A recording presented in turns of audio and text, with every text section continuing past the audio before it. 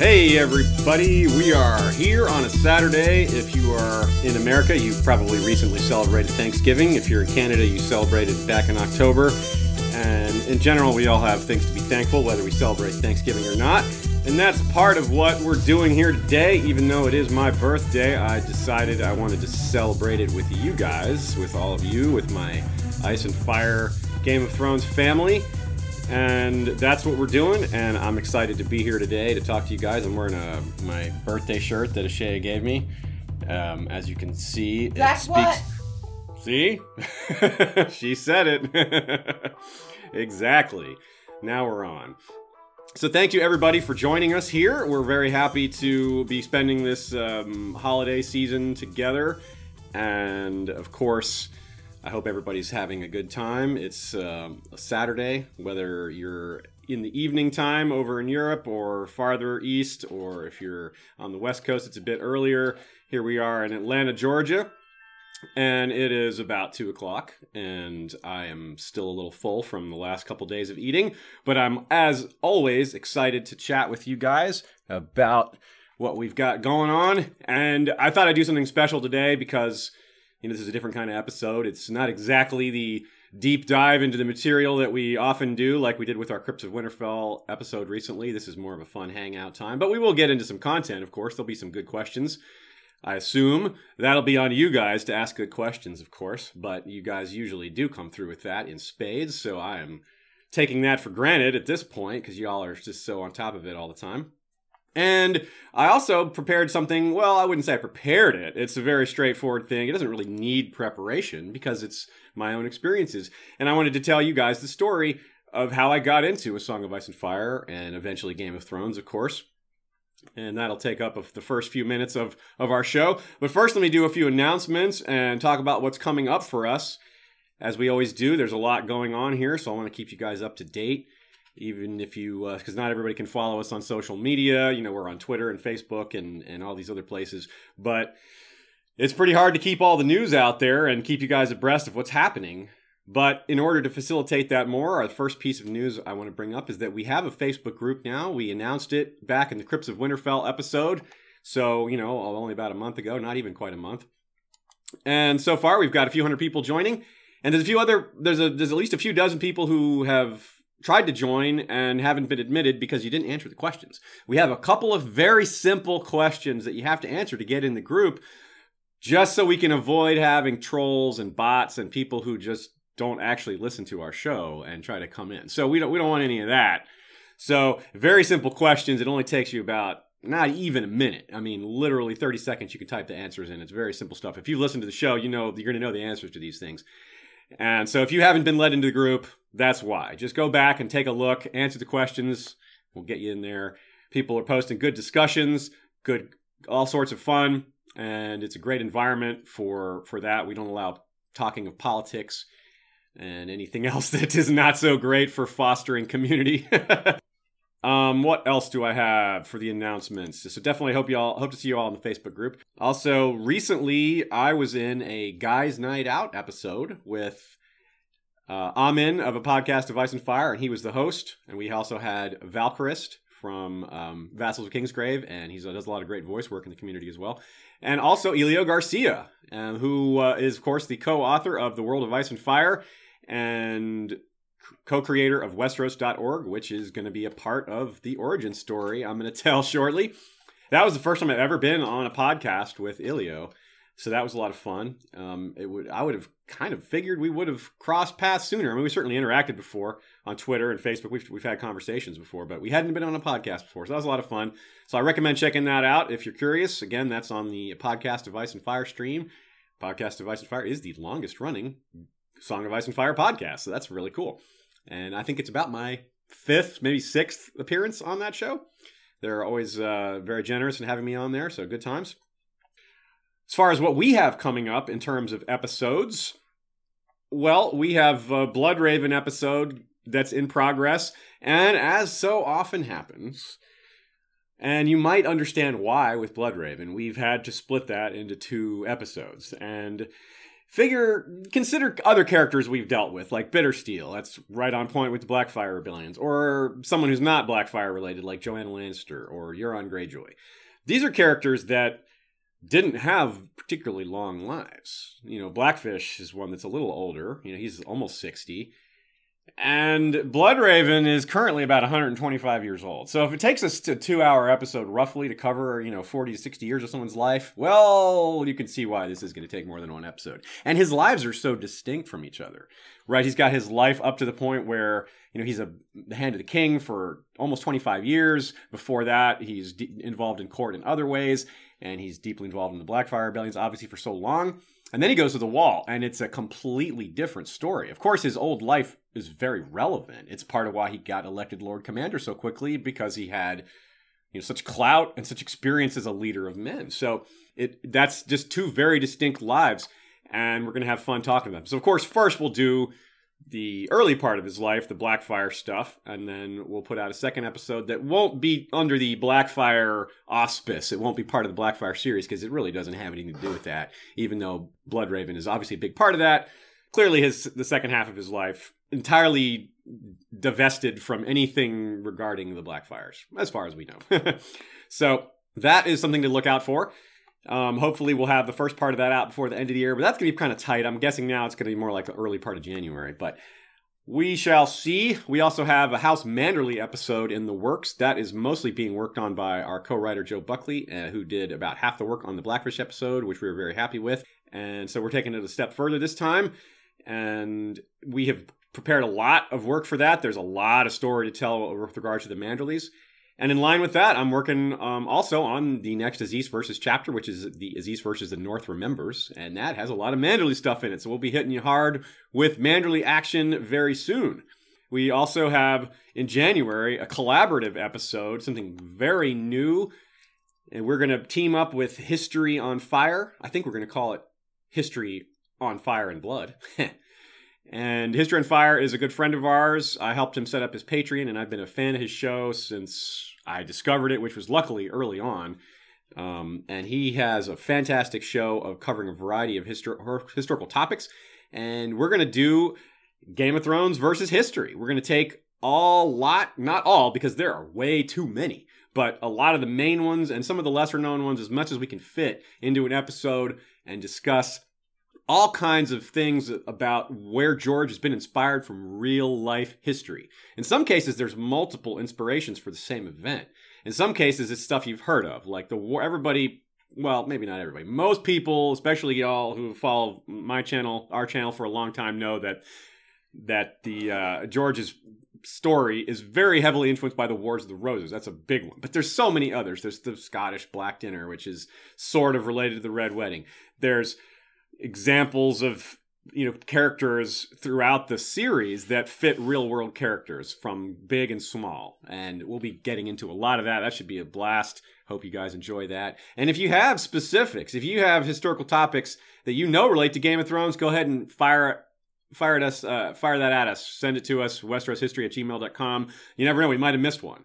And if you're excited about a particular one, you have some specific insight, maybe we'll get you a shout out in there as well, because like I said, this is a very open-ended topic. It's not like we can just study the books and figure all these things out. We don't know where George got his inspiration. It's not like he writes it down and tells it. So this is a collective of years and years of experience of studying these things and reading about George R. R. Martin's influences and kind of piecing all this together, as well as getting opinions from other people. So it should be really good. We'll see. Let's see. Also, we have the ladies only stream, which is still TBA. We're going to get that going pretty soon. We're still scheduling that. This is a tricky time of year for setting things up because everybody's busy with end of year commitments and family stuff and holidays. So we're maybe going to have that in January. We're not sure yet. I won't put a date on that, but we haven't forgotten about that. Some people have been asking. It is still in the works. Okay, that is all for the announcements as far as upcoming episodes, except to say that our Crypts of Winterfell episode, which you are no doubt aware of, was a Patreon voters episode, and that, of course, is something we do about twice a year, and where patrons pick from a list that we provide, as well as voting on what will be on the list in a second ballot. We do two ballots, one to pick an episode, another to fill the ballot back up with topics as we make those episodes. So we'll see what gets picked next. And if you're interested in joining the team of voters, go to historyofwesteros.com, and click on the Patreon links on the right sidebar. Speaking of patrons, I want to give a few shout-outs, as we always do, to people who make the show possible, especially on an episode like this where we're being extra sure to give thanks. That is part of the theme today. So it's, of course, very appropriate that we thank our patrons who make so much of this possible. Thanks to Jeff Gnarly, the Long Snapper, History of Westeros' first sword, first in bravery, first in battle, as well as our dragon riders. That is Lord Mark of House Joseph, the Snow and Winterfell, rider of Mazlacartho, the white dragon with green scales, horns, wings, and talons, who has new art, looking cool. We got a new piece of art from Luke Fitzsimmons, or Luke Fitzsimmons. Sorry, Luke, if I didn't say your name right, not really sure. And we also have Talanis the Talon, King of Gagassos, rider of Talarius, the red dragon with scales, horns, and talons of midnight black, as well as Jinx of House Lier, Green Queen of the Rainwood, rumored daughter of a woods witch, rider of Erogenia, a sylphic albino dragon with amethyst eyes and opalescent wings. I'm getting pretty good at saying that one. That's a tricky one, but I think I've gone several episodes in a row without messing it up, and I just messed up saying the word messing. So there you go. Had to get that in there. Okay, so we have a super chat from Lady of Waves, Rebea. What storyline in the show has drastically changed your view of what will happen in the books? Happy name day, and Ashay is the best. That is true. Ashay is the best, even though it's my name day. Ashay is the best. That's undoubted and completely true. So let's see here. That is a great question, and it's something I've considered making a full episode out of because we've had more time to think about this. Of course, during the TV season, we're generally giving you our opinions of something within 24 to 72 hours of it happening. And that is very different than how we present our book knowledge, which is something that's been building literally over a decade. So it's something, the amount of time we've had to consider our takes on the TV show versus our takes on the books is very different. And of course you guys know that, but I'm not sure if you realize just how much that adds up. So sometimes I think about going back to certain book topics like this, or certain show topics like this, which relate to the book topics, and taking a second look. And given that season 8 is going to be delayed, there's a little more time to consider some of those things, especially because some of these things are so climactic. You would think that at least some of them came from George. I don't know that I could pick one particular one that stands out in that regard, because there are a lot.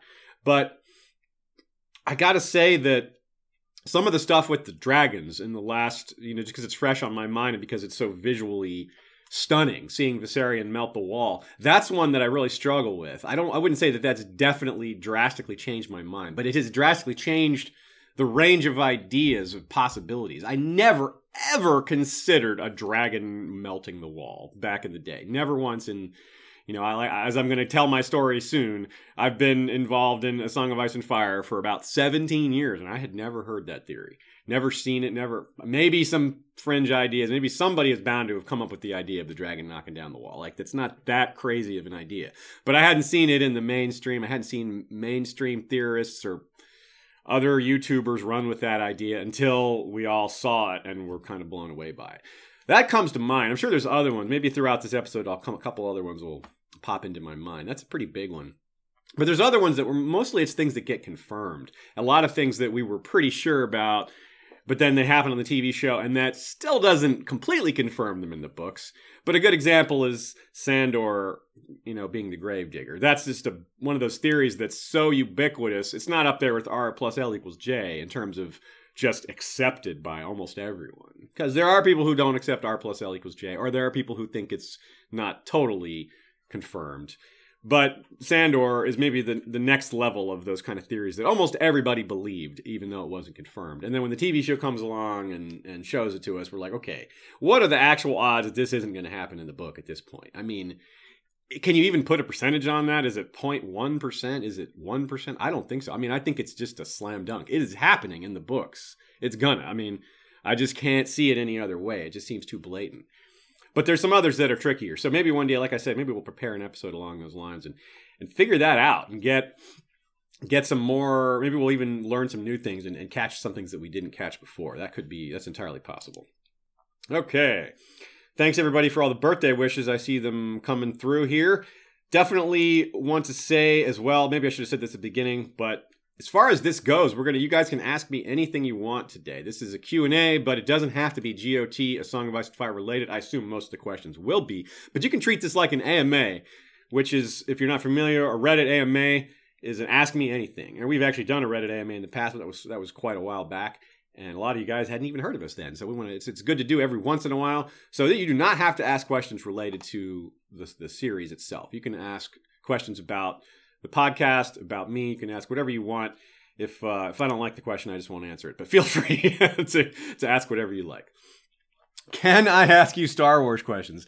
Yes, you can ask me Star Wars questions. I'm not the most knowledgeable Star Wars guy, but, I've got a few takes. I'll feed them too. Okay. Ashay is going to be feeding me the questions, so I don't have to be monitoring too much. Answers. The answers! Oh, I'm sorry. I misunderstood. Ashay will feed me the Star Wars answers, because she is very knowledgeable about Star Wars. I definitely rely on her for a lot of my Star Wars knowledge. Although I am, no doubt, a big Star Wars fan. Let me know. I'm not trying to say I'm not a Star Wars fan. Let's get that clear. I am definitely one of those people that when he sees Star Wars and that music starts and that opening trumpet blast starts, I do become an 8-year-old again. And that's a long time ago. I haven't been 8 for many years. More than 30 years. Here I am being coy about how old I actually am. But I actually don't mind saying. I'm 42. I am the answer to everything. That's right. I am that magical age now. Okay. Rebecca, Lady of Waves, also asks, how has Curb changed your life? So she is referring to a Facebook post recently where I mentioned that I have only recently started watching Curb Your Enthusiasm, relatively speaking. The show's been around since, I guess, 2003-ish or something like that. Pretty long ago. And, of course, it's restarted again. Season 9, it just began again about 7 weeks ago. And I thanked myself on Facebook for not watching it, because now it was like saving. It was like an investment, because past me gave future me a gift, which was the gift of 8 plus now, 8.5 or 9.5 seasons of Curb Your Enthusiasm. And I've already watched all of them more than once. So I'd say it's changed my life for the better in a good way. I have a whole lot new jokes to references to make. I can go around saying things are pretty good. And now I know what people mean when they say that. And you guys know what I mean when I say that too, I hope. If you don't, well, you need to go watch Curb Your Enthusiasm for real. Like right after the stream is over. Go ahead, Season 1, Episode 1. Get on that. All right, so let me go ahead and... here's another question we have from... Stephen Stark, a super chat. Thank you, Lord Stephen. What is your favorite fandom outside A Song of Ice and Fire? Favorite characters from that fandom? Ooh, good question. That's a tough one. I really like a variety of smaller fandoms. I'm not sure that there's no fandom that I'm even halfway as invested in as A Song of Ice and Fire. Not even close. I'm digging. Let's talk about things that I'm currently enjoying, and we'll see if I can get anywhere with that. I'm reading the Stormlight Archive series. I'm on the 3rd book, which just came out. If you guys are reading that series, well, 2 thumbs up. I'm pretty early in the book still.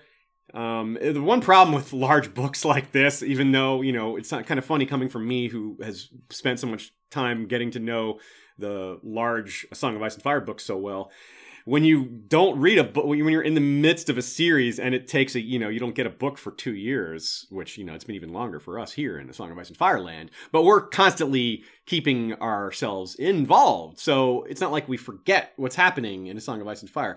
But, Stormlight Archive, the books are the same size as A Song of Ice and Fire, roughly, maybe slightly longer. And so if you go 2 years and you don't really think about it too much in between, it's a lot to try to, remember. Wait a minute. These characters and this stuff, and this is a very complicated, large world. It's a good thing. It's a good problem to have, to try to reacclimate yourself to all these things. I do really like Star Wars. I got back into Star Wars when it came back out. When Force Awakens came, I read Bloodline and, what's that other book? Catalyst, which are 2 of the prequel books. Really good. They're really solidly written. And I definitely enjoyed those. I've always been a big baseball fan, which isn't really a fandom, but, in the same sense of the word. But it is possibly the thing I'm most into apart from A Song of Ice and Fire. And that's probably boring to a lot of you, but it is what it is. Let's see, what else do we have here? More questions from Rita Unbound. Happy birthday, Aziz. Do you have any guitar playing videos? If not, would you please play for us someday? I have some old videos of a metal band I was in that were on YouTube that I can't find anymore because, that's what happens when your video only gets 50 views and it's 6 or 7 years old. And But I don't really have anything playing classical or or anything like that. So maybe I could do that one day. I've definitely toyed with the idea of adding some guitar work behind some of the quotes. And Radio Westeros has music with their quotes, and I think that's a really awesome way to make the quotes. They're more powerful that way, and they're just more entertaining. I think it's just cool to have music that way. And since I can make the music myself, maybe. I've toyed with that idea. I thought about doing it for Crypts of Winterfell, and I didn't want to add any more days to the production cycle, so I'm just going to do some recording on the side, and if I like what I do, then I'm going to add it. But yes, I'd be down to do that someday. My skills go in and out with, sometimes I got to shake off the rust. I haven't been playing lately, but it's like riding a bike. You never forget, I still have the classical guitar fingernails, if you can see. You probably can't. Anyway. So I started on classical guitar in college, and before that, I started playing guitar when I was about 12. So I've been playing guitar a long time. Played in some bands as well. Good stuff. I love music. My mother is a musician, and this is actually kind of a funny story. Not that my mother's a musician. That's not a funny story. That's just cool. But my father, who I've never met, is also a musician. And when I was 28, I discovered I had 2 half-brothers and 2 half-sisters that I'd never, of course I'd never met them. That's the point. I said I discovered them, and this is thanks to the internet. And we found each other. It's partly because my name is a little unusual. That helped us find each other. And they said when I found them, they said they knew I was out there somewhere, but had no idea how to find me. So I went to a family reunion and met them all, and we all got along great. And all of them, but one, are musicians too. It's just crazy how everybody went to music school in my family just about. It's weird, even though a lot of us didn't even know each other. So, because that apple doesn't far too fall from the tree concept somehow gets back in there. So, let's see. Next question. We have Drunk, A Song of Ice and Fire. History, yes, appropriately named. Favorite brand for electric guitars and favorite brand for acoustic? Ooh, good question. For electric, I really like Paul Reed Smith guitars. I have a PRS baritone, and it's a funny story. This is slightly embarrassing to say it this way. I once went into Guitar Center and saw this baritone guitar sitting there, and I just was kind of drawn to it, and I asked to play it. I didn't even realize it was baritone. I did not realize it was a baritone guitar. I'm actually a guitar major, and I did not know I was holding a baritone guitar. So that's the embarrassing part. I just thought it had higher gauge strings. I'm like, oh, this has some fat strings on it. So which is kind of thing you often look for when you're playing metal, especially down-tuned metal, because when you lower the tuning of your strings, they can get floppier, and they can. That's not good. So certain strings are designed specifically for down tuning. That's not something that you could see a lot of like 20 years ago. That's a lot more popular now. Anyway, that's a tangent. So I'm sitting here playing this baritone guitar, and one of the Guitar Center employees comes up and is like, "Hey, you like the baritone guitar, huh?" And I'm like, "Yeah, the baritone guitar. I knew this was a baritone guitar." Right. And I bought it, and it's a great guitar. I love it. It's in B standard tuning, although I usually I don't leave it in that tuning. I usually move it around.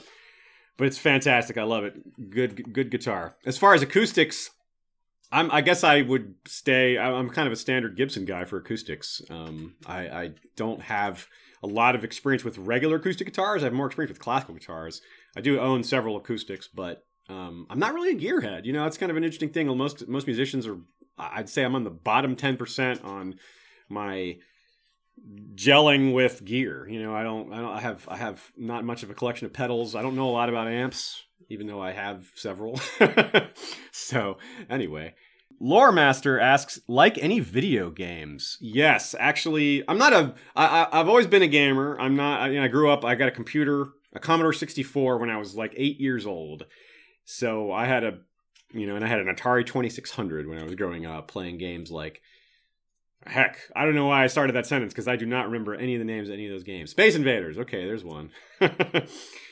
And, they had a version of Pac-Man, I guess, too. But anyway, nowadays, I'm more of a strategy gamer. I don't like a lot of action games. Although I do play Mountain Blade Warband, which is something I've considered streaming, because that is an action game, and it's got a mod that's really well developed. Actually, it's got 2 mods that are really well developed for Game of Thrones. So I've never played the regular Mountain Blade Warband. it's a first-person swords and shields and axes and riding a horse and bows. And I have a lot of fun with that. I have a character in that game, and you can walk around Westeros and Essos and meet people like Barristan Selmy and Brienne of Tarth and get them to join your party. And you get like Northern Levy and Riverlands Archer and like non-named characters, and they can level up too. And you can get control of villages and towns. And I had a character that once ruled Lannisport, and it's a very fun game. That's something I definitely spend my downtime with. And like I said, I've considered streaming it because it's right on point with Game of Thrones stuff. Game both Shea and I have streamed is Crusader Kings 2. We did a test stream on that, and we're going to do some more streaming of that. I figure the next time I do a Crusader Kings 2 stream, I'm going to let you guys pick which house I'm going to play. Now, some of you have heard me talk about Crusader Kings 2 before, as Shea as well, and we've even presented at two different cons, Con of Thrones and Balticon. We even talked about different games of A Song of Ice and Fire. Shea put a lot of work into this, and I put in some help as well, preparing... Yeah. She says, nah, I didn't do anything. No, all I did was talk. And we, talked about a variety of games, not just computer games, but card games and board games as well, and miniatures games, things like that.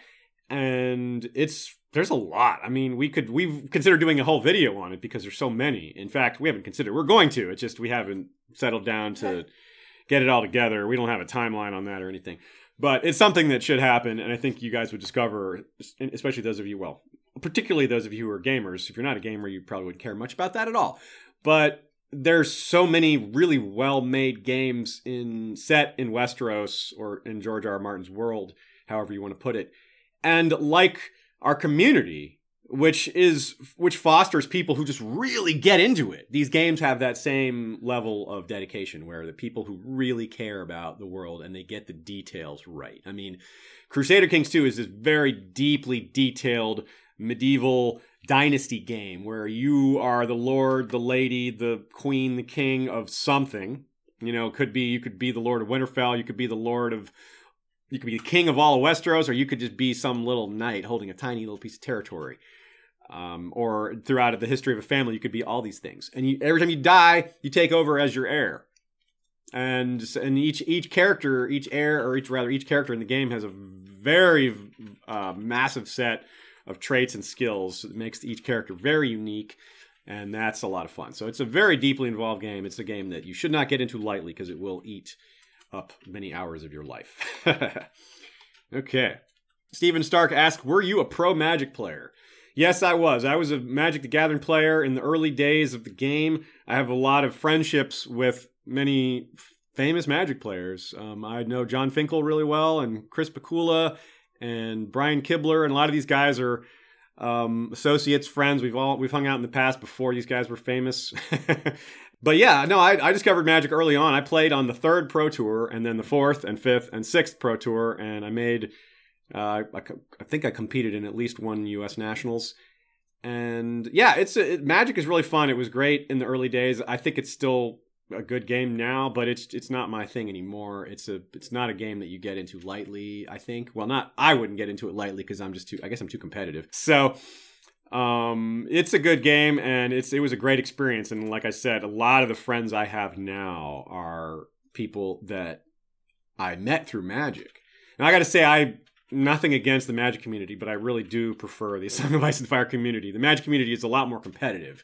And I'm not in A Song of Ice and Fire to compete with people. This is a community of friends and hanging out. So that's one aspect that's a little different. Again, I'm not slamming that community at all. But it is also, another thing I like about the A Song of Ice and Fire community is it's a lot more diverse. It's Magic is predominantly male. Again, that's not necessarily a bad thing, but I prefer more diversity, you get more variety of opinions. But again, I have a lot of love for Magic. So many friends I have that are in it. A lot of people who work for Wizards of the Coast still. I have a lot of friends in that space. It's great. And I'm still in contact with a lot of them on a very frequent basis. Thanks to Ben Cooper for the super chat. Fireworks emoji, birthday cake emoji. All right. Thank you very much. Appreciate it. Celebrating my birthday with y'all. And super chat, another for Stephen Stark. Oh, this is related to the Magic question. He said, I also knew you were a pro poker player. And how did you and Ashea, who is the best, meet? Okay, 2-part question. I guess I already answered the Magic part. But yes, I was also a professional poker player. I played online poker predominantly for quite a while. And that was what I did for a living before A History of Westeros. It was a transition. I did History of Westeros for fun, for, with ASOIAF for several years, and with Steve, who founded History of Westeros. And as poker, I kind of got, burned out on poker. I did it for about 10 years, and it isn't the best lifestyle. It can be a little maddening. You have to just be able to tolerate the fact that you just went a whole month without not only not making money, but maybe losing money. When I would regularly have 9 months of the year where I would make money and 3 months of the year where I would lose money. So it's a really emotionally, testing. It really tests your emotions, that kind of lifestyle. And I didn't want to. I had enough of it after 10 years. But it's good. Just like Magic, I met a lot of people through that who are still friends of mine. And in fact, some of the same people. A lot of Magic people went on to play poker, and a lot of them do both. Another person I know is David Williams, who's a very famous poker player, who's also on Top Chef. And that's another guy I knew back. We knew each other when we were both in our early 20s and stuff. I mean, he's a good bit younger than me, but still, another person that some of y'all might have heard of that I knew from back then. Here's a question from... Oh, sorry, I didn't answer the full question there. How did Ashea and I meet? Well, I was friends with... We had mutual friends. Ashea's father married a friend of mine. And I went to the wedding, which was out in California. It was out near San Diego. And it was actually Hidden Valley Ranch. That's the actual name of the place where they got married. Well, we just hit it off really well. And I worked on a business project with her father where I actually lived out in California for a month there. And she was living in that same house. So we were living in the same house together for about a month. It was a nice big house with a couple other people around.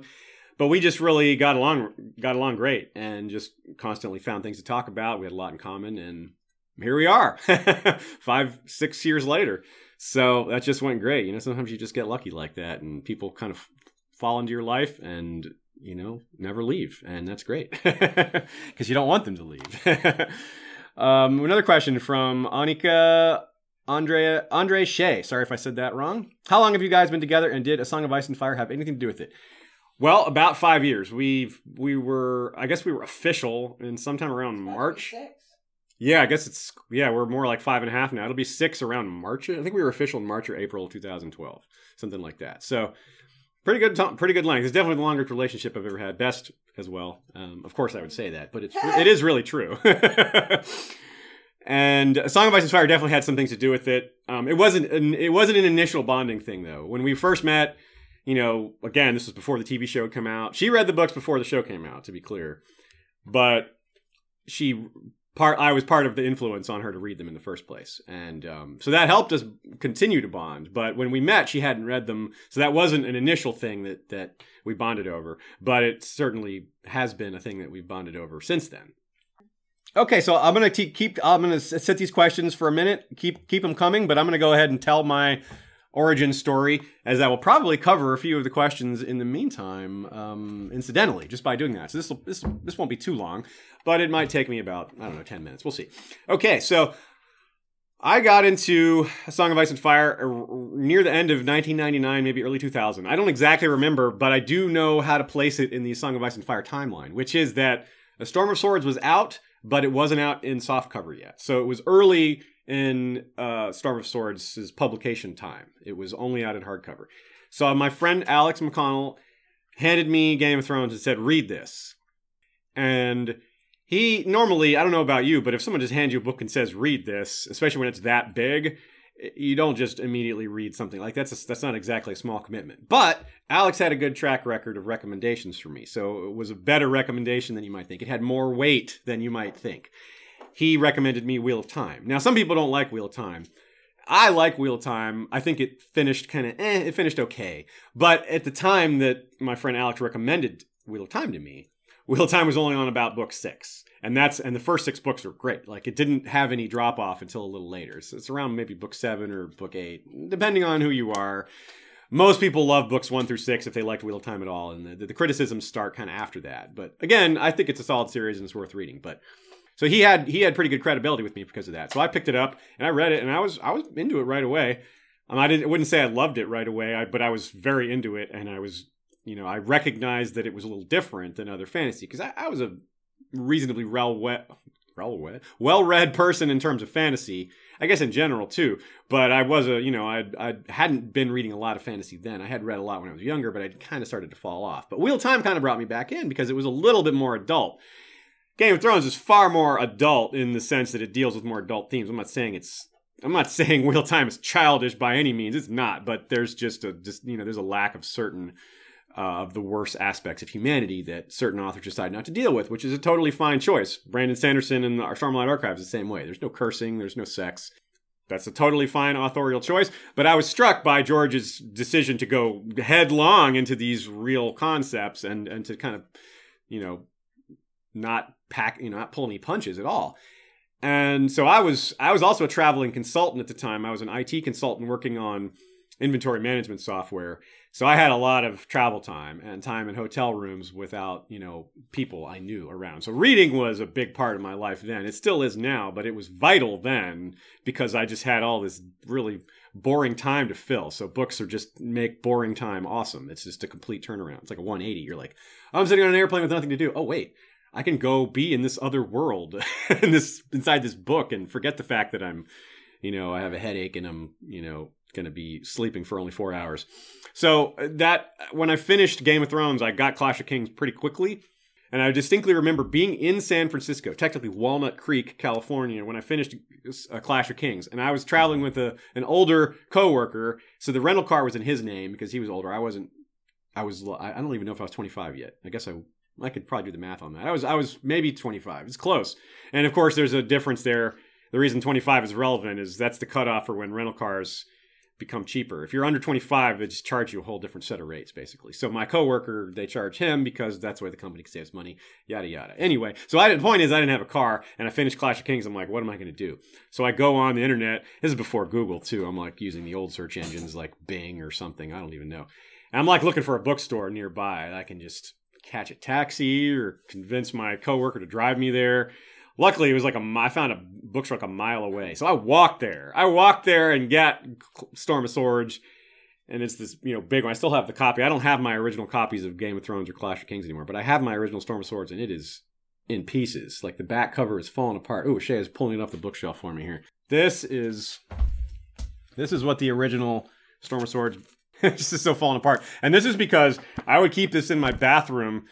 And so a little bit of moisture damage happened to it, but mostly just because I could have it there anytime I wanted to. I could just pick up a chapter and read it. And that's part of how I got so deep into this material is just like repetition of rereading things and just realizing that there was way more there that I was missing and that I needed to keep looking. And so a few years go by waiting for Feast for Crows, where a lot of us are just waiting. And so I started to go look around. I wanted to find people to talk to. And that's how I found Westeros.org. I found the forums. And this was a whole new world for me. It's not like forums weren't new to me. I was an IRC dude back in the day in the 90s. I'd been on online chat rooms when they were kind of a new thing. And so as far as the concept was nothing new to me, but the knowledge that these people had was well beyond what I was prepared for. I got humbled pretty quick. I thought I was all Jon Snow but I knew nothing. And so I just sat back, I shut my mouth and did a lot of reading. I read people's posts and realized how much people were into this and how deep it was. And there were so many things I had never caught or noticed or seen, and that other people were already taking for granted because they had been discussing them for years. Because this community had existed well before Storm of Swords. Westeros.org launched during Game of Thrones, if I remember correctly. So, the book, not the TV show, obviously. So that's a lot, right? That's a lot of time where they were kind of banner bearers for the community. Not that there weren't other people. Tower of the Hand was an early adopter as well. There were some other websites that aren't necessarily around anymore. But there were a lot of other websites. But Westeros.org was just the one I found first, and they're, of course, the biggest now. And just an example of some of the wacky theories that I thought back then were good. Not other people's theories. I don't even remember. But some of the theories I think I've said this before on an episode or two. But I thought Daenerys was going to be betrayed. One of the three betrayals, was going to be Drogon. Which isn't so crazy until you hear my logic for it. And it's because he's a black dragon, and the Blackfires were, that was their sigil, the Black Dragon, and they betrayed the Targaryens. This is my logic at the time for what I thought passed for a good theory. And I was rightfully laughed at for that, because that's a silly theory. And that was the last theory I posted for a while. I wasn't mad that I got laughed at, because I realized pretty quickly that it wasn't a very good theory. And luckily for me. And I learned a lot from there. Like, I didn't even know R plus L equals J. I didn't even have an inkling of it when I came back. So that was also my clue to reread. So I went back and reread the books and was like, okay, I picked up so many. And that's when it dawned on me, too, that these books were designed to be reread, because there's all these things that happen where you get the answer to a riddle before you're even given the riddle. So you don't know that you've been given the answer to a future riddle because you haven't even been given the riddle.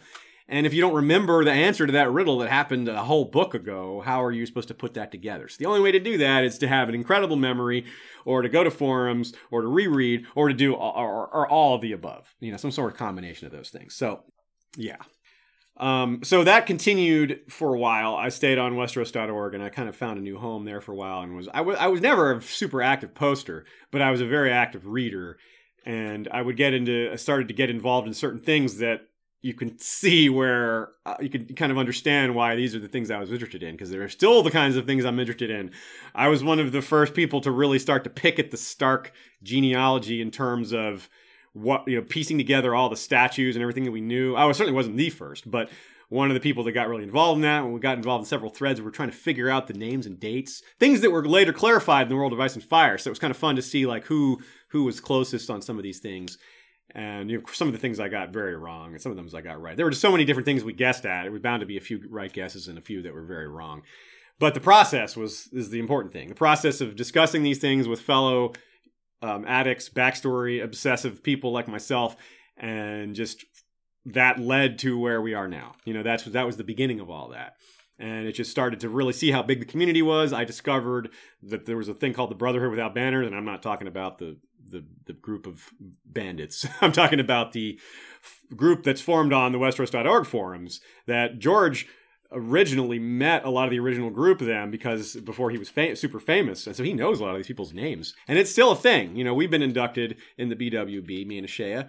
And not officially, no. Not officially. We haven't done the... We're not officially adding people. You're right. We are honorary. We're only honorary. I should not... I spoke too soon there. We are not officially in. We're only honorary members. Because we didn't get a task assigned to us by George. That's how people were originally initiated. George would give them like a scavenger huntish type task.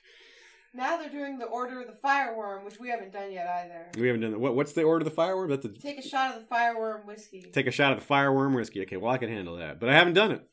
So we're just on the outside at this point. But no, it's a great group of people, and this is the kind of thing. This was like basically, I would call that one of the first non-online communities that formed from an online community. As in a group that meets in real life that met because of an online community. So that's really cool. And nowadays in the Game of Thrones, there's huge numbers of communities that meet. There's all sorts of Facebook groups and people that, groups of friends that talk regularly on Twitter or Instagram and that go to cons now. The cons are, becoming more and more of a thing in our community. So it's just grown so much, and it makes me very happy. And I feel really lucky because, of all the fandoms to get into, you do it because you're into it, not because you think, ooh, maybe one day this fandom's going to take off and I'll be able to podcast on it. I obviously had no idea. I hadn't even heard of podcasts when I got into A Song of Ice and Fire. So I definitely feel really lucky that our fandom got big, and the TV show is a huge part of that. So that's one of the reasons that I'm never terribly critical of the show in the end of things, because I'm so thankful for all the people it brought to the community. And that's, a big part of where we are today. A lot of people who are huge parts of the community didn't discover the books until the TV show came out. And I'll never going to take that away. That's always going to be something they get credit for. George, of course, will always get the biggest credit of all. But, I think it's important to be thankful for, even for things that we're critical of. So, let's see. Lots more people saying Happy Name Day. Thank you very much for all the Name Day wishes. Really appreciate it. I will also say, since it's the concept of Name Day, Aziz is my middle name. My real first name is Abishai. And through my years until about age 21, I went by Andy. They called me Andy when I was a kid, which is weird because It's not weird. It's just that I don't know how they derived Andy from Abishai Aziz Aldori. Right? That's my full name. And so, yes, my initials are AAA. So anytime you see a video game with the initials AAA, that was me. I am the high score holder on millions of video game machines around the world. But continuing with the origin story, I then, long period of time in between where a lot of us just kind of come in and out of A Song of Ice and Fire because the communities weren't as fully developed back then, right? Before Feast for Crows, there was Westeros.org, there was Tower of the Hand, there were a few other spots, but it wasn't nothing like what it was now. And so you could kind of go in and out of the community because it wasn't as ubiquitous. But when Feast for Crows came out, finally, the announcement was made. There was a lot of excitement, of course, because it was a long wait. And I found out, like a lot of us did, that it was going to come out early in the UK. Well, early compared to the US, like 3 weeks earlier. So we were like, well, I'm buying my books from the UK. I ordered 3 copies of Feast for Crows from the UK. And the shipping cost was more than the books themselves, but, it still wasn't that expensive considering how excited I was. And of course, a lot of us were a little disappointed, not with the book, but with what wasn't in it, with the fact that there were no POVs from Tyrion or Jon. People who pick up the series, it's a really interesting dichotomy. People who pick up the series now are a lot less bothered by that because they know Dance of Dragons is right there waiting for them to pick up the next book. But at the time, you wait 5 years and you get no Bran, no Jon, no Tyrion, no Daenerys in a book. It's like, damn. I liked Feast for Crows the first time I read it, but even I was disappointed by that lack, knowing that we'd probably have to wait another 5 years. I wasn't mad. Well, some people were actually mad. Some people hated the book because of their disappointment, even though we all know now, especially y'all in this group watching today, especially, that Feast is right there with all the others. Some people think it's the best because of how well it's written. It's shorter. It doesn't have a lot of the main characters, and those are, fair criticisms. But the actual writing is some of his best. And that isn't something people necessarily catch right away because it's the first thing is the excitement and getting caught up with everything. Okay, Shay says the questions are piling up, so I'll rush through the rest of this origin story so I can get to these questions because I know you guys have a lot of great questions, and some of the questions might be related to this.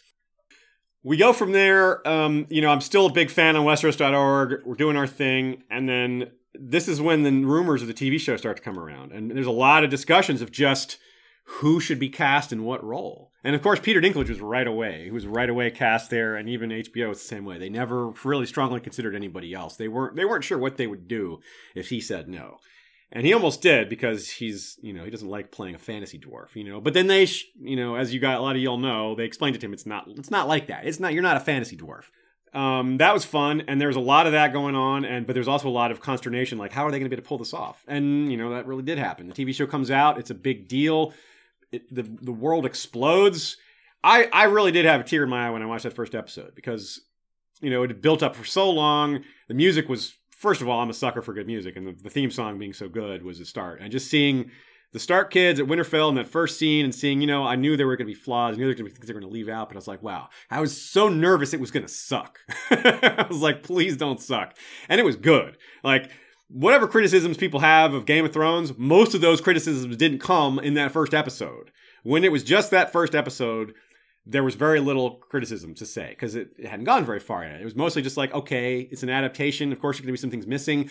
But for a start, this is fantastic. Like, the casting was really good, blah, blah, blah. So it started off on a great foot. There's a lot of excitement. And since then, of course, it's grown and gotten enormous. But there's also, so has the criticisms. The criticisms have grown and gotten larger. And a lot of them are really completely fair criticisms. But again, the fact that it's brought so many people to the books is something I'll always be thankful for and grateful for. And we got started in the podcast as such. I was invited to a small Facebook group because my own friends knew that I was obsessed with the Song of Ice and Fire. So, hey, this is in the Song of Ice and Fire group. We should have Aziz in there. He knows, some stuff. And this guy, Steve Mangiamelli, who was a friend of a friend, my good friend Rudy, his sister Nancy, who I'm also friends with. She has this friend, Steve, and Steve was the guy who made this group. And, Nancy invited Steve to this group because she knew that he was starting a podcast. And I just came on as a guest on his third episode, and it was called History of Westeros. He started off doing a Lost podcast show, a call-in show. And he wanted to do the same thing for Westeros, and he was fascinated by the backstory. And I was like, hey, I'm fascinated by the backstory too. So we hit it off. And, as a lot of y'all know, because we've talked about it over the years, Steve eventually came down with some very serious health problems, and he had to retire from the show. And that basically gave Ashea an opportunity more to step up and be a bigger part of the show, because we needed more work. We needed more help with him stepping down. And she's obviously a huge part of the show now. And we wouldn't be able to do nearly as much without her. Without Ashea, we probably would still be just an audio-only podcast. So that's a massive difference there. And a lot of other stuff. So I guess there's anything else I'll leave open to specific questions. The rest of our podcast journey has been pretty well documented since we've been a part of it. But that was it. It was really just like me getting into this fandom was sort of an accident, and me getting into podcasting was sort of an accident. But, with any opportunity that comes along in life, whether it's something you planned on or not, I didn't miss it. I didn't miss my chance, I guess you could say. Maybe I got into it, I think mostly because I liked it, and I didn't realize what an opportunity it would be. So I'm full of thanks for everybody. I'm full of thanks for where I am now. And, that's, I can't express it enough. But now apparently I'm building up a massive amount of backlog and questions. So let's get into that. From Jeremy B. Have you read Oathbringer yet? I'm in the middle of listening to it. I am in the middle of it too. Well, I'd say I'm not in the middle of it yet. I'm pretty early in it still. And Shea finished it. She crushed it. I'm reading it weekly, though. Yeah, she was also reading the serial versions, because Brandon Sanderson did this thing kind of cool, which is that he had released like a chapter a week for a while before the book came out. He didn't release the whole book that way, but he released the first chunk of it that way, so people kind of build up. Sort of like what George did, but, more scheduled and structured. George does it like piecemeal. Here's a chapter. Where Brandon Sanderson did kind of like an organized, like, here's one a week until the book comes out. So no, I haven't read it yet. Like I said at the beginning of this podcast, I'm really still trying to wrap my head around all the concepts in that book, because it's a big world with such a well-developed magic system and different cultures and everything. And some of it, if you don't reread it, it can easily slip out. So I'm really enjoying it, but I'm taking my time with it because, well, why not? It's not like I have to podcast on it. If it was The Winds of Winter, I would devour it, so I'd be prepared to talk about it. But Expanse book coming though. That's true. The Expanse book. When the Expanse book comes out, I'm going to devour that because I can't help myself. Big fan of the Expanse, y'all. If you're not watching the Expanse or reading the Expanse, don't sleep on it. It's great. From Kali Bhakta, just for the hell of it, which two characters would you most like to see get drunk together? Well, that's interesting. I would like to see, I might like to see a character who doesn't normally get drunk with the character who's a very experienced drunk. So maybe like, I don't know, Tyrion getting drunk with Barristan Selmy. I don't know, Barristan Selmy doesn't seem like he'd be that fun as a drunk. He'd still probably be really stuck up.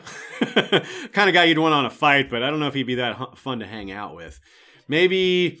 Heck, why not just Tyrion and Robert? Just Robert was pretty funny as a drunk. I mean, it touches on real world stuff, like hitting women and doing all sorts of awful things. Like Robert's a bad guy, but in that regard. But yeah, Varys. Ashea says Varys is drunk. Would he spill secrets when he's drunk? I wonder how. He seems like so self-controlled. It's like, would he get drunk? So it'd be interesting if he actually did. If someone actually snuck him strong wine, or.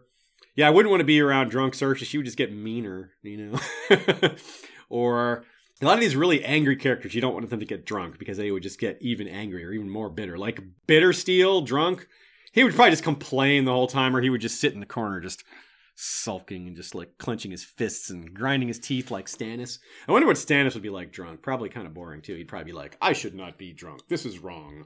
I have better self-control than this. What have I done? Maybe Davos, because that dude needs to relax a bit. He's earned it. He's earned a couple of stiff drinks. That's a good question, but also very hard to answer. From Samantha Coopersmith, could we hear about your cats? Cats are amazing. Could one make an appearance? Okay, we have 5 cats. One of them, we only intended to have 2, and we have 5. We got the big, very large black cat, Jake and Hakat, who is the cat of black and white. He is, this is Xerxes. He is, of course, as you can see, a Siamese cat, and he is a little crazy. He has blue eyes. He's a very nice cat. He's incredibly sweet. He just is addicted to licking my beard. I've been woken up many times to raspy tongue on my beard. And, yeah. We have a cat named Koja Mew, who is a very shy kitty. She's also a Game of Thrones kitty because Koja is one of the Summer Islanders that Sam and Gilly meet on the Cinnamon Wind. And we have 2 other kitties that we didn't name who are brothers. That's Xerxes was one of them. And we have a cat named Casanova, who is a silver tuxedo kitty. And he, like I said, he doesn't look anything like his brother, but they are brothers. They're the same size. We got them, we kind of inherited them from one of the people who rents a room in our house here. His stepbrother was diagnosed with leukemia, and the doctor said he can't have cats. So we decided to foster the 3 cats that he brought us, the 2 brothers and their mother. The mother did not get along, so we rehomed her somewhere where she was living by herself, and she's much happier now. And we just decided we couldn't not keep these other 2. And then the 5th cat is an outdoor cat who just showed up one day and kept showing up because, well, we fed her. So I guess we kind of asked for it. And she's named Phyllis, as in Phyllis Diller. We call her Phyllis Killer because she has a raspy voice. And as an outdoor cat, she kills chipmunks and rabbits and the occasional other thing that she'll bring to us. And occasionally, one time she left a corpse without a head and the head right next to it on our back porch. And it was very serial killer-ish. But, cats will be cats. We do love our cats. They make me smile all the time. It's very nice to have cats around. Good for de-stressing and keeping a certain level of, you can't be too unhappy when you have cats around. From Ryanette C85, or Ryan, etc., 85. Happy birthday, Aziz. Do you ever use your cats to act out scenes from Ice and Fire? Jakin is a book purist. When I call him Jay, here's another thing I need to point out. Yes, it's properly pronounced Jockin, right? As the show revealed to us, and the show isn't necessarily correct, but I think Jockin is probably correct. Problem is, when I first saw it, I read it as Jakin. And then I listened to Roy Dotrice's audio versions, and he says Jakin. And we named our cat Jakin before the TV show came out. So we come to learn in season 2 that it's Jockin. We're like, oh, well, it's too late. This cat's named Jakin. I'm not renaming our cat that we've had for a couple years. So that's why I pronounce it that way. And he has, like I said, he's a book purist. We got an Essos map. One of those 4D puzzles that it has the layers. Well, it's the TV show version of Essos. You can tell because of the continent ends. In the book version of Essos, the continent Essos just keeps on going. You don't see the end of it. You don't see the east coast of Essos. But in the show version, there is an east coast of it, and you can see it. Jakin peed on this puzzle. We never finished it for obvious reasons. It's kind of warped and stank. So we decided that meant he was a book purist. He's like, I don't care for this TV version of Essos. So maybe we haven't asked him to act out scenes, but he has his own kind of mentality with regards to the books and show. And I think it's just you heard it here first.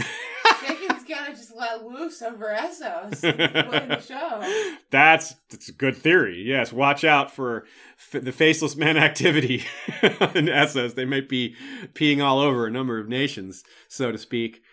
And but he's also, one time we had the same puzzle, the same version of that puzzle for Westeros, which is, TV show and book, or I don't think there's any real differences there in that map. And he just tore it apart. He bit Dragonstone and pulled it off the map and carried it away and chewed it up. So which was clever. He knew where the Targaryen seat of power was. He went right for Dragonstone. Smart cat. Anyway, smart but destructive cat. None of the other cats are that destructive. All the cats we have rules around the house for keeping cats out of things. All the rules are for that cat. None of the other cats matter. They all behave right, but he's the bad one. Here we have from Melanie Patrick. What is Aziz's favorite kind of birthday cake? I'm definitely a chocolate guy. I like dark chocolate. I like mint a lot. I'm a big mint chocolate chip ice cream cake kind of dude. Those are, yeah. I don't want to talk about that too much because I'm going to want to go leave the stream and go eat birthday cake. But no, yeah, I'm a chocolate guy. I'm a coffee guy. I'm a mint guy. Not necessarily in that order and not necessarily combined. Lore Master, what bands do you like? I'm a metal fan myself. Favorite metal bands? Yes, I am a metal fan. I'm very much a fan of heavy metal. I grew up around a lot of classical music. My mother is the viola professor at Florida State. But some of you will maybe gonna think this is a funny statement, and others will be like, "Yep, totally true." And it's kind of maybe comes down to whether you've heard this concept before or not. But metal and classical have a lot in common, not in tone, not in sound, but in intensity and in style and in the way a lot of it's written.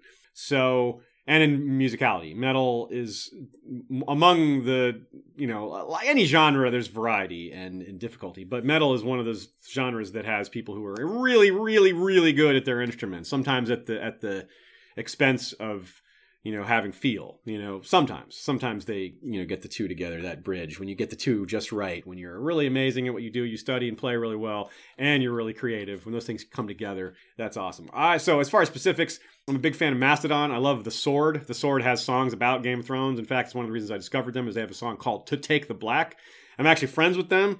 Whenever they come to town, I get to hang out with them backstage, and we every once in a while they let me pick a few songs for what they're going to play. Like I get to help with the set list occasionally. I'm a big fan of the band High on Fire. And funny story there, I was talking to LML, of Mythical Astronomy of Ice and Fire. One day I told him I was going to see High on Fire live, and he said, "Oh, I know them. Go say hi to the bass player. His name's Jeff." And I'm like, "Yeah, I know. I've heard of him. I never met him before." And he's like, "Yeah, I know him. I made his pedal." So there you go. A little plug for Mythical Astronomy, a little plug for LML. He has a side business called Brimstone Audio. He makes guitar pedals, and the bassist for High on Fire uses David's distortion pedal, one that he made. I don't know if he still uses it, but he probably still does. And I've heard all their albums, and his bass sound is awesome. So 2 thumbs up there. So I really like I really like metals bands that have a lot of that virtuosity, but also that have the creativity. Like I said, I used to be a big Metallica fan. I've kind of fallen off on them. I'm not as into their, more recent stuff, but I was really into them in their early days when they were pure thrash metal. As far as non-metal stuff, I'm very much into, I like a wide variety of stuff. I know everybody likes to say that, but I like a good bit of hip hop. I like a good bit of classical. The only things I don't like are opera. I don't really like musicals. I don't like pop country or any really, pop music. A lot of pop music I don't like. I don't like pop rap. I like rap, but I don't like pop rap. I don't like pop rock. I like rock. I don't like pop metal. I like metal. Like most of the pop stuff I don't like, but some of it is. Catchy stuff is good. I like catchy stuff. I'm not like a snob or anything like that. Maybe I am. I wouldn't call myself one, but maybe I am. Anyway, so yeah, but I grew up around music. I love music, so it's a big, it's a pretty big part of my life. I like, I have a hard time working on a Song of Ice and Fire scripts without music. I am a bit of a scatterbrain, but music helps me focus, which is for some people, that's the opposite. You could think like aggressive, energetic music would be distracting, but for me, it just helps my mind from wandering. Like the wandering part of my brain focuses on the music, keeps it distracted, so the part of my brain that's trying to write and think can be left alone. So that's how I describe it. I don't know. I'm sure that's not a very scientific answer, but that's how I like to describe it. Stephanie Vale says, "You playing guitar with Sean dancing?" Oh, I'd have to come up with something that Sean could dance to. Classical guitar, like I could do a little flamenco. I practice a little rasgueado and a little tapping. That would be cool. History of Westeros presents something entirely different. No A Song of Ice and Fire today. Dancing and music. From Tracy McMillan, super chat. "Thank you, Lady Airdross. Happy name day, Sir Aziz. No Arbor Gold to hand, so toasting you with the finest Scottish lager." Well done. "What are your plans for when Winds is finally released?" Good question. This is something we've talked about for a while, because of course the possibility of Winds has been looming for years now. We've never been one of those where, since I've been through the long waits twice. I waited for Feast and waited for Dance. This is something I'm pretty used to it. I'm not one of those people that's like, God, when will it come out? I've never felt that way. I'm always like, it sure would be nice to have that book. But also, at the same time, I am a little bit overwhelmed with how we're going to handle it. The fandom is so much different now than when it was when Dance came out. Because Dance came out about a few months after the TV show. So it was basically, they were almost at the same time. They were almost concurrent. So in other words, we haven't had a book come out after the time when the TV show has made Game of Thrones so popular. So it's going to be really different. It's going to be an instant bestseller that is just a top seller for a long time instead of an instant bestseller that does really well that a lot of people haven't heard of. Because a lot of bestsellers no one's heard of because it's just books. Like, there's so many, right? The same as TV shows. There's a lot of TV shows none of us have ever heard of. And some of them are really well critically acclaimed and popular, and it just goes to show how many channels and TV shows are. It's the same with books. There's just so many. You can't keep up with them all. But Game of Thrones is so popular now, that it's too mainstream, that anything that happens with it reverberates throughout our fandom unless it's something really tiny. But of course, something as huge as the next book coming out, there's no way anyone's going to miss that. So as far as our plans, I don't know. We do not know how best to approach the new material. I really don't. It's a good problem to have. I'm sure we'll come up with something. We'll probably have a lot of live streams where we handle it like, hey, let's just discuss the first few chapters, or let's discuss the book as a whole. And then we'll start to script things once we kind of get it all together. Once we start to get a handle on that. Once we get it in our minds and figure out, once it's solid, right? Then we'll start doing more scripted stuff. But I think at first we'll have a lot of discussion episodes and just hang out with you guys and just handle questions and feel our way through it all. Because a lot of the ways you learn is when someone comes up with a good question, and in trying to answer that question, you go places where your brain hadn't previously gone. Sometimes you know something really well, but you learn it better when you actually sit down to explain it to somebody else. You never realize how you missed something until you speak to it. And sometimes it just kind of comes out. So we're going to learn a lot by discussing. That's I'm going to take advantage of that concept as much as possible. And we'll all capitalize on our own interest. We're all going to be so fired up. So like, yes, finally. We're going to be so interested. So I expect that we'll just foster a lot of fantastic discussions. And over time, those discussions will turn into solid, scriptable things that we can make presentations off of. And I don't know how we're going to start. I don't know how we're going to start. We're going to start off by just doing, here's some new history tidbits we learned. Probably not. We'll probably start with the main plot lines and just like reacting to everything that's happened, because there's going to be so much. So again, I'm slightly intimidated by the Winds of Winter coming out, but in an entirely good way. Just mostly because it's going to be a good problem to have. But I am also like, man, what are we going to do? How are we going to handle this? And I know a lot of other YouTubers and podcasters are feeling that same thing. They're like, well, I know it's going to be great, but I don't exactly know how we're going to handle it. You said that a lot of different ways. I did. I said the same thing about 12 different ways. A question from Super Chat from Richard Tabor. Favorite metal riff? Ooh, that's really hard. I'm bad at picking favorites of anything. I'm bad at top 5s and top 10s because I just see so many possibilities, and I can't narrow them down, especially on the fly.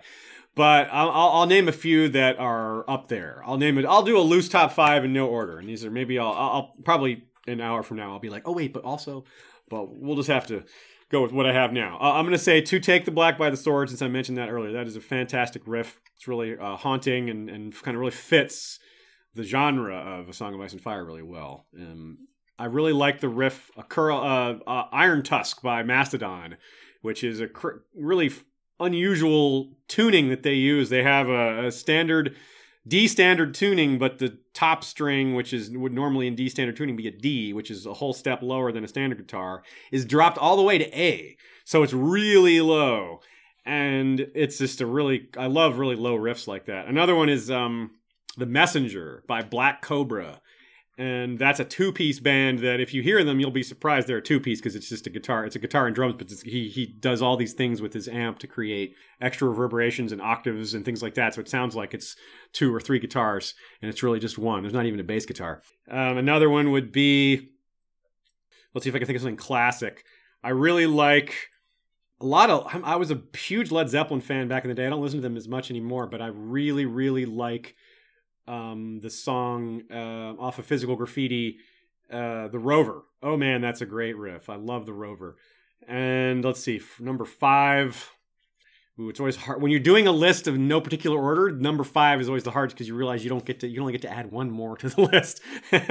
So maybe I'll pick. Oh, the band Clutch. The band Clutch is one of my favorites. They're kind of a old school punk band that morphed into a blues rock band, and in between they were something else that it's hard to describe.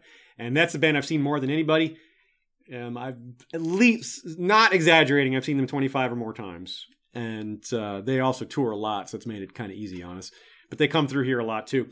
So out of their songs, I would go with the song, probably the song Swollen Goat. Or perhaps the song The House That Peter Built, which is Peterbilt spelled like the truck company Peterbilt, the tire company, because it's a song. It's a kind of a slightly off-kilter song about truckers in a silly way. He's also my favorite lyricist, Neil from Clutch. Next question is Aniki Andre Shea again. What's it like meeting and talking to George R. R. Martin in person? Okay, well, Shea and I have both met George a few times, and unsurprisingly, and this is not a slam on George, but George never remembers me and usually remembers her. And I'm not, again, not hating at all on that. I would probably do the same. I would probably also remember her and not me if I were him. But he is very, very laid back. I mean, the guy is really easy to talk to unless you're a weirdo. Like okay, this is our first experience with George. Con Carolinas, right? Was this Con Carolinas? No. I think it was. Anyway, it might have been Mysticon. Was it Con? No, it was Con Carolinas. Anyway, it doesn't, I forget which con it was, but the anecdote itself I have solid in my mind, but the cons themselves kind of become a blur as to which was which. So we're hanging out in a con party, which is just a room. People at cons throw parties in their hotel rooms. And this is a small con, maybe 500 people, so not particularly large. It's only maybe like less than a third of people at the con are going to start going to parties. And these are, fandom parties, so they're not particularly raucous. They're people talking about nerd stuff and maybe having a few drinks, but even half the people there aren't even drinking alcohol. And so that's my scene. I like that. I'm not against alcohol, but I'm not a big drinker either. I like, a little bit. Moderation. Perfect for me.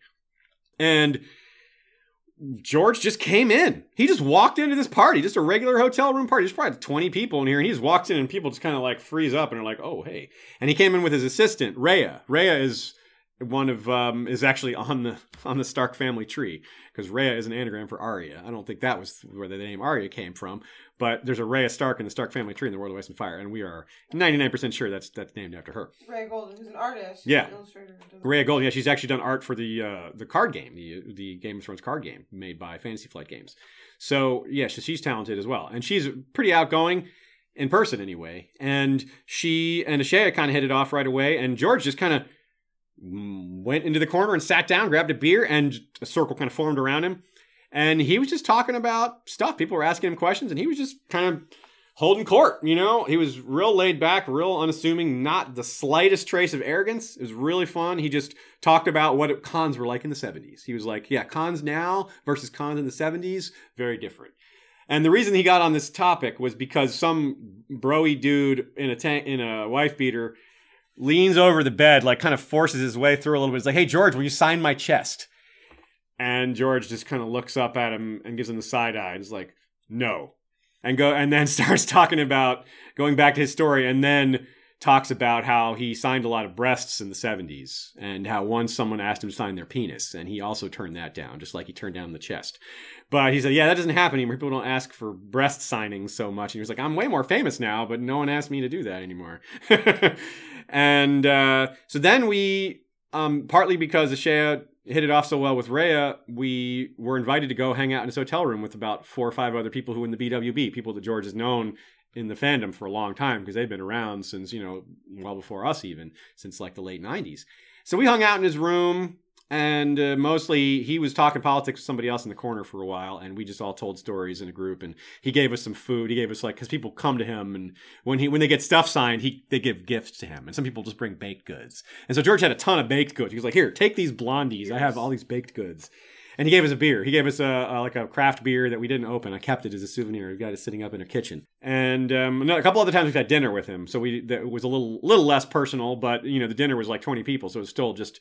I sat right next. And Shag had sat right next to him. I had a person in between me and him, and we had barbecue. It was really good. And George talked a lot about different things. He talked about naming stuff after H.P. Lovecraft, and he talked about the Hugo Awards, which is a big topic for him, how there's been a lot of shenanigans. If you don't know, I don't want to get into that, but there's been this whole movement of kind of trolly people who have taken it upon themselves to kind of impact how the Hugo Awards works. And a lot of traditionalists are like against it. Anyway, I don't need to get into all that. Anyway, he had a lot to say about that. And so basically that was a very long story, but he's really, really friendly in person. When you ask him to sign things, actually, I'll say one more thing. When we were at that, I think it was the same convention. It might have been a different one. We were standing in line to get something signed, and the line was moving a little bit slow. And we were also standing outside. It was a little bit uncomfortable because it was kind of hot. We were worried we weren't going to get there in time. Even though we got there, we showed up fairly early. And then one of the con workers comes out and says, if anyone's worried about not getting to George in time because this line is moving a little slowly, do not worry. George has said he will extend the signing and everyone will get their book signed. And this is after the TV show has been famous for several years. This is not prior to the TV show. So George has already made millions and millions of dollars, as he puts it, truckloads of money. And is famous, his opinion is sought after on a number of things. He's a star, basically. And he's still just, it really is true that, I'm sure money's changed him somewhat. Like, it's not like I knew him before. But it didn't make him arrogant. It didn't make him a jerk. It didn't make him unpleasant to be around. The opposite. If anything, it's the opposite. He's very pleasant. Obviously, my experiences, other people's mileage may vary. And I've seen him be cranky. We saw him one time he got up. He came to a Q&A. He was a little gruff. He occasionally answered a question before someone finished it because it was a question he's heard a million times. Like I've seen both of these things happen. George, who's your favorite character? Oh, my favorite character is Tyrion because this. And I've also seen, who's your favorite Tyrion? Before they even got the word out of next question.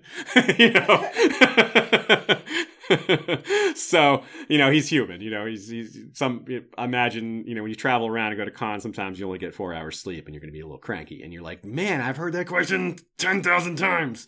And it's kind of frustrating to us in the audience too. It's like, why don't you look up other Q&As that George has done and just look the answer to that question up? Do you really think you're the first person to ask that question? Come on.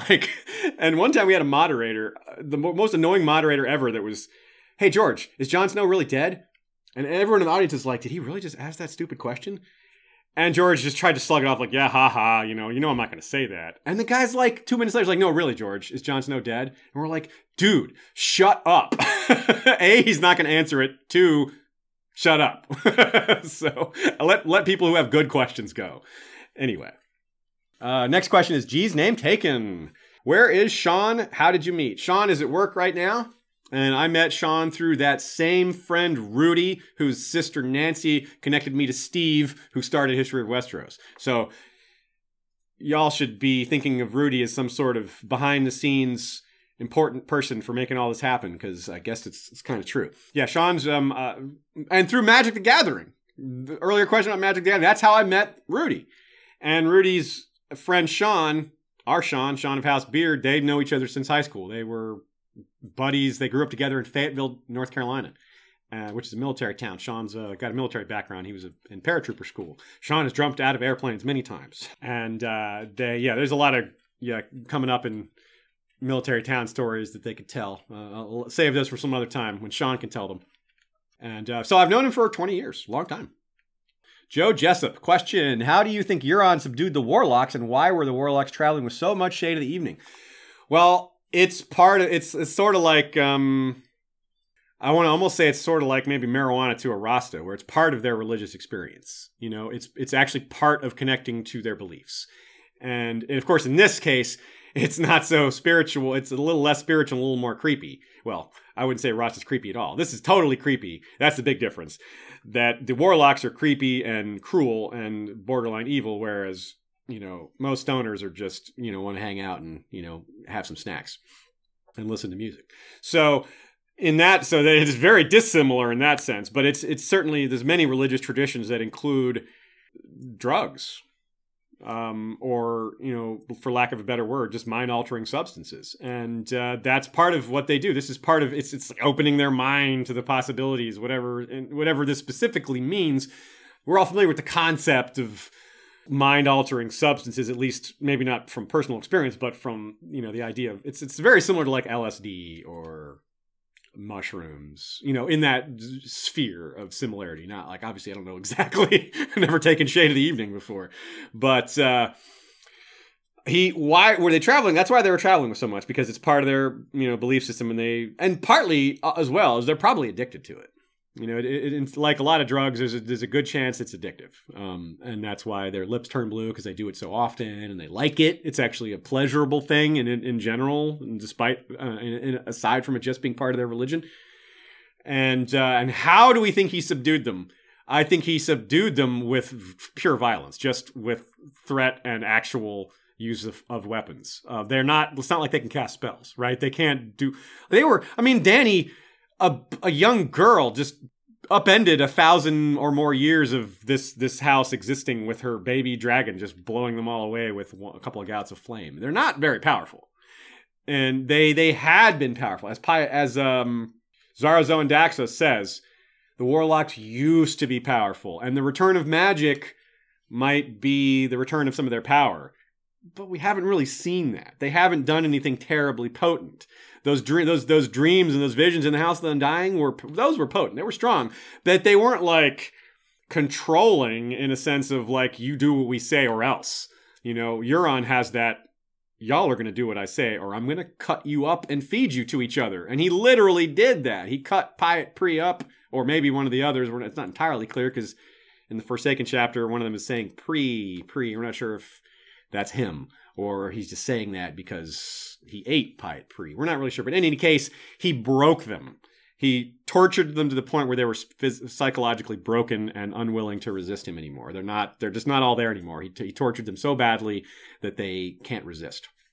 Jesse knows. Favorite Rush song? Subdivisions. I love Subdivisions. I like Rush quite a lot. I think Red Barchetta would be up there. I also really like Jacob's Ladder. And I've seen Rush live and it wasn't that long ago. It was probably 5 years ago. It was pretty early in the podcast days. It was in Las Vegas because I used to be a professional poker player, and I would sometimes go out to the World Series of Poker. Although I was mostly an online player, so I didn't. The World Series wasn't a big deal to me, but it was a good place to hang out and have fun, and there was a lot of good games there. There was also just happened to be a Rush show there, and my friend Eric and I went, and it was a great show. It was also kind of funny because at the same time as Rush show, there was an EDC, which is Electric Daisy Carnival. That's what it stands for, right? Uh-huh. And so there were all these like much younger girls wearing very little, wearing like furry stuff and like rave costumes, and then just a bunch of like older dudes in black rock shirts with beards. It was like, wait, well, how are these people all together? What's going on here? So that was really fun, and they didn't have an opening band, but they did have a sketch of Paul Rudd and Jason Segel from the movie. Forget that movie, but when they're both, I Love You Man. When they're both obsessed, their characters in that movie are obsessed with Rush. So they did a sketch where they actually go backstage and meet Rush. It's a really good movie. Yeah, it's a good movie. It's really funny. And but I saw the sketch before I'd seen the movie, unfortunately, so I didn't fully get it. But I knew Paul Rudd and Jason Segel, so it was still funny. But they're just going back there and they're goofing around, and they have filmed the skit with Getty and Alex and Neil, and they're just like fanboying out, and like, oh, I touched his bass, and oh, this sandwich was prepared for Getty Lee, and it was good stuff, good times, and really good show, really huge. They played 2 sets, so yeah, good stuff. What are your favorite podcasts outside of A Song of Ice and Fire? Good question from Patalion. Thank you for that question. I love talking about my other favorite podcasts. So outside of A Song of Ice and Fire was the question. So the first podcast I ever got into was Hardcore History, and I have definitely tried to emulate Dan Carlin in some ways because he does something that that sounds kind of incredible, which is he is able to keep people listening intently for up to 6 hours at a time. Some of his episodes are that long. And he got into the podcast space really early, like more than 10 years ago, when most people hadn't even heard of a podcast. By the time we started podcasting at History of Westeros, he had literally a bigger catalog than most people still have now, already back then. And of course, he's been churning them out since, although he doesn't put them out very often because they're so long. He often sometimes he'll go through a whole year and only put out a couple episodes. But those 2 episodes will be, 8 to 10 hours long total. And so it's still almost like an hour a month or so. So he was kind of the gold standard, and a lot of people follow his pattern. So the whole idea of keeping people entertained for that long, he does that by being enthusiastic the whole time. History, one of his things is like, he doesn't understand why so many kids go through high school and college thinking history is boring. It doesn't make sense. History is full of amazing stories. And he's like, if you taught history differently, if the standard way to teach history was to kind of emphasize some of the cool parts and, bring the learning, follow along with the learning, kind of use the cool parts to kind of get the learning through the door, it would just be a lot more effective. Because history's full of amazing stories, but from what I remember in secondary school is being taught to memorize capitals and stuff like that, which is just like, that's really not that useful out in the world, but learning how history works is very useful out in the real world. Learning trends and, societal shifts and the history of politics and, like things we're seeing in politics now, we've seen before with just different circumstances and different technology backing it. So, that's something that I could go on and on about that. But the question is what my other favorite podcast, not why is history podcasting great? So some of my other favorites are History on Fire, which is the great podcaster Daniele Bolelli, who I mentioned at the beginning of this episode, we're going to be doing a co-episode with, a collaboration with. Also, big fan of the Pirate History podcast and the History of Pirates podcast. So 2 different podcasts. One of them is, doesn't put out episodes very often, but the ones he's done are very good. That's by Craig Buddy. The other is Matt Albers, and we've had him as a guest on our other show, Fandom Media. And because we talked about the show Black Sails, which has a lot of historical accuracy to it. It's a TV show, so of course there's plenty of stuff that isn't accurate, but surprisingly accurate in a lot of ways. And so I'm big into a lot of, as you can see, the trend is here, I've named exclusively history podcasts. Some non-history podcasts I listen to include a lot of baseball podcasts. I love a lot of different Fangraphs podcasts. So... yeah, so if you're not into baseball, this is going to be really boring, but I like a lot of baseball podcasts. If you want to know more about which baseball podcasts I like, email me separately at westroshistory@gmail.com. I won't get into that too much here. We have another kitty here. Here's our Casanova. Here's our little silver buddy. This is Xerxes, his brother, and he does not want to be here right now. He wanted to be on me, but I just wanted y'all to see that. So he doesn't sit still.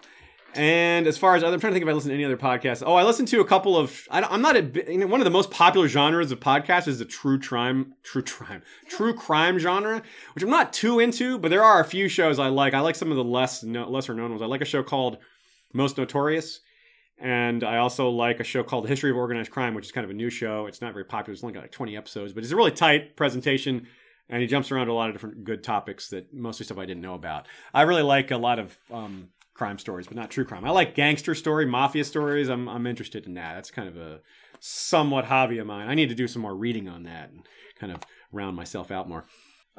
Sunk Yo Ship. Next question here. Who are some of your favorite YouTubers / podcasters to collab with, and who would you like to work with in the future? Okay, 2-part question. I haven't had anyone there's been nobody we've worked with that I didn't enjoy the process with. I'm usually kind of careful about who I work with. That's part of it. So I can't, but at the same time, there's nobody I would say a negative thing about in terms of working with. But I will say that everyone does it in different ways. Working with Stephen Atwell is different than working with David Beers, LML, and that's different than working with Jeff Hartline, and that's different than working with Radio Westeros. They all have their own styles, and we've all been able to fuse our styles when we work together to, come up with some good stuff. I'm not sure I have a favorite, but I really like working with Radio Westeros because they're laid back and unassuming, and we get along really well. We're friends. We've been friends for a while, and we talk, about A Song of Ice and Fire stuff all the time on Skype, etc. And it's great that Yoke Boy is getting himself moved to the U.S., so we get to see him more often at cons. I'm not sure I have a favorite. I would have if we were to narrow it down like who has my favorite voice or who has my favorite like intro music. That would, I could probably name some favorites that way. As far as who we have not worked with that we would like to work with, that's a tough one. A couple of names we scratched off that list recently. Jar Jar Martin's a podcaster. Jar Jar Martin. Yes, it says good call. Good call. We'd like to work with Jar Jar Martin in any capacity possible. But I guess he's only barely considered a podcaster. I've said this before. Jar Jar Martin does have a podcast. It's not active. He did 8 episodes back in like 2006. And they're pretty short, about 20 minutes. But they're good. They're worth listening to, and you can find them on his website. They're not. I don't think they're on. I don't even think you can find them on iTunes anymore because they're so old and so they're not actually very good quality. They're kind of staticky. They're not bad, but you'll be a little surprised to hear something coming from George R. R. Martin that's a podcast, and it's kind of the audio quality isn't great. It might be a little surprising, but it's not bad, and the content is good. It's interesting to hear his thoughts. One of them came out right when Feast for Crows came out, and he actually talks a lot about his process for Feast for Crows and how the prologue was really difficult for him. And of course, I did one of my Aziz first chapters on that very prologue where I talk about some of that stuff. So some of you have heard this already. So someone else we haven't worked. I recently got to work with Elio, though it wasn't on our show. I did get to work with him. That was fun. And we hadn't worked with Joanna Robinson until, about 2 months ago. That was one we had been meaning to do for a while. And there's definitely some other people. I've gone back and forth a little bit with Ideas of Ice and Fire. We sort of tried to hook up during the season, and that just didn't work out timing wise. And we'll probably try that again some other time. He's into some non Song of Ice and Fire stuff that I'm also into, like Lovecraft, and he's really big into Dune. And I like Dune a lot. I don't know nearly much about it as he does, but that would be a cool thing to collaborate on. Maybe a lot of things. That's something I just love about this community. It's really easy to collaborate. I mean, the technology with the webcams and the recording devices makes it very, very easy, relatively speaking. I mean, you have to learn how to do it, but once you know how to do it, it can be tedious, it can be tricky, but it's not exactly hard. So it fosters a lot of that sort of thing, which is, I really like that. It's great. So I'm sorry that was not a great answer, because I don't know who. I'm trying to think of other people we haven't worked with yet, and Someone mentioned Secrets of the Citadel. Secrets of the Citadel, yeah. We interact on Twitter, and we've talked about doing some stuff, but nothing's really materialized yet. And I've done stuff with Raw Wrist and Because Geek, and I want to hook. Oh, that's another one. We wanted to do something with Smokescreen, because we got to hang out with him at Con of Thrones. He's a really great guy, really down to earth, really fun, and he was going to be on one of our end of the season streams, but he had it fell through. It just didn't work out because of something. He had weather issues, storms. It was the hurricanes that was actually played a role in sinking that opportunity. But there'll be more opportunities. From Hira Gikawai, nappy birthday, Aziz. I'm sorry, but the way you said that. Nothing to ask. Just wanted to say that I like your and Shay's Crusader Kings episodes and can't wait for more. Yeah. One of the reasons we're trying to, we got to figure out a little bit better way to set those up. I like what we did, but with the one problem with the Crusader Kings streams is we have all the streaming software on Shaya's computer. So if I'm streaming a game, she can't be using her computer, which is a little awkward. So we need to ideally, we're going to try to also install some of that same stuff on my computer so that we don't, we don't have to schedule her not having, Shaya, when's this time when you aren't going to be working on schoolwork and not doing this other stuff so I can play a game? It's a little, we need to do a few things behind the scenes to make those a little more feasible more often. And the great thing about them is we don't have to do any preparation. We can just sit down, start streaming. Y'all can tune in. We can enjoy ourselves, talk to each other, have fun. And it doesn't take any time away from our process of scripting episodes, which is still, that's our bread and butter, the scripted episodes. But it's good to do fun stuff in between that doesn't take away time from the main projects. And I think the Crusader King stream is a perfect example of that. So I'm excited to do more of those. And I'm excited to see which house you guys want me to play, because there's so many possibilities. Thunderclap. How does Robert Aaron have nightmares when he takes so much sweet sleep? Well, as I understand it, the sweet sleep isn't something that he was being given through his whole life. It's been something that's more recently been given to him. I think partly because he wasn't diagnosed with the nightmares when he was early on. But I guess it's just because it's not strong enough. He just has really bad nightmares. The drugs aren't strong enough. I know that this is almost a medical question. And I think that's my best guess. There could be something else going on. There could be something magical going on. He might have some special blood. It might be some weird genetics going on in the background there. The problem is the Veil is very disconnected from the Werewood network. So I have some problem seeing him as connected to that particular magic sphere. I know some people have theorized that that's what he's seeing, is that he's got skin changer genes or something. And that's why he's having these dreams. He's dreaming about being inside other animals, or he's hearing Marillion and these other things that maybe don't make sense without magic. So unfortunately for him, I don't think we're ever going to learn the truth of that, because sweet sleep is also a poison. And sweet sleep, if you take too much of it, like aspirin, you will die. And unlike aspirin, it will be a sort of a pleasant death. You'll just kind of drift off and be gone. Whereas apparently if you take that much aspirin, it can be, I don't know. Anyway, so I think that the whole inclination or incrimination here is that Littlefinger is having the Maester give him more and more of it.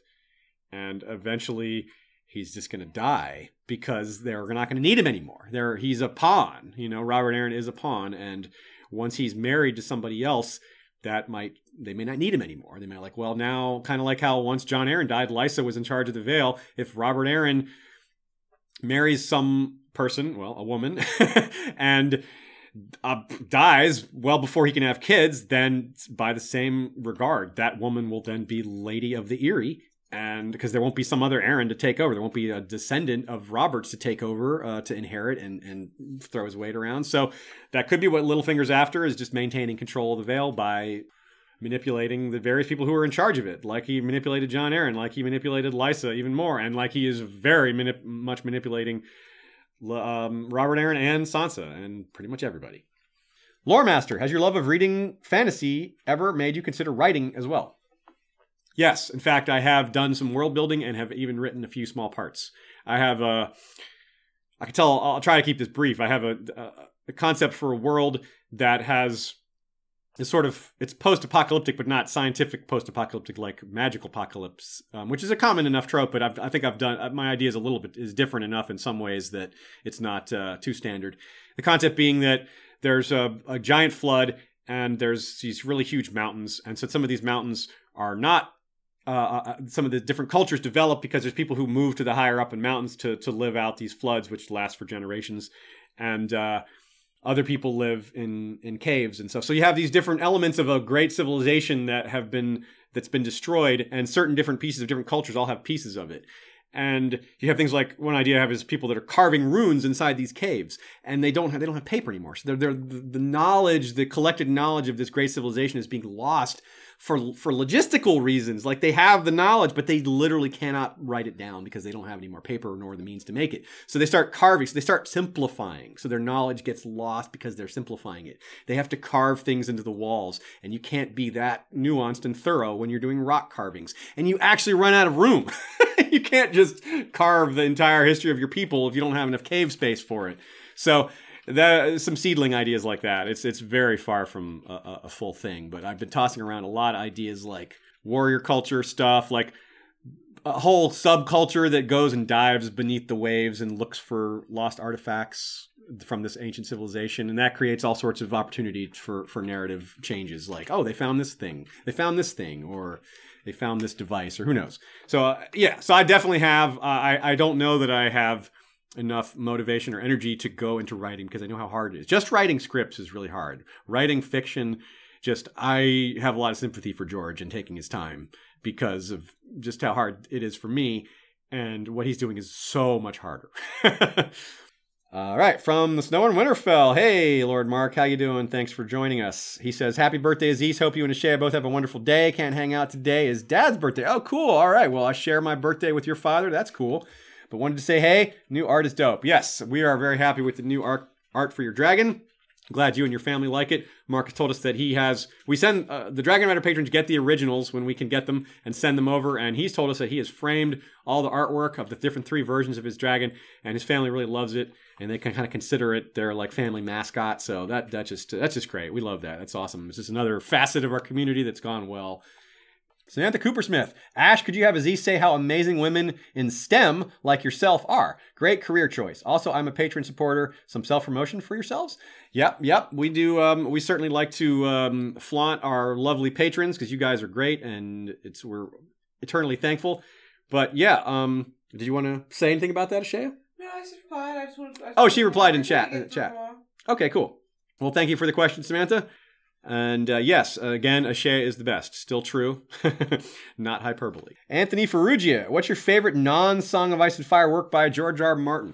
Dying of the Light. Yes, I have not read all of his other stuff, but I have read a significant amount of it. I haven't read Armageddon Rag, for example, and I haven't read The Skin Trade, but I have read, for example, the 2 main ones I've read that I think are the most popular are Fever Dream and Dying of the Light, and there's a lot of various short stories which I can't remember all the names of them, but I've read a lot of those too.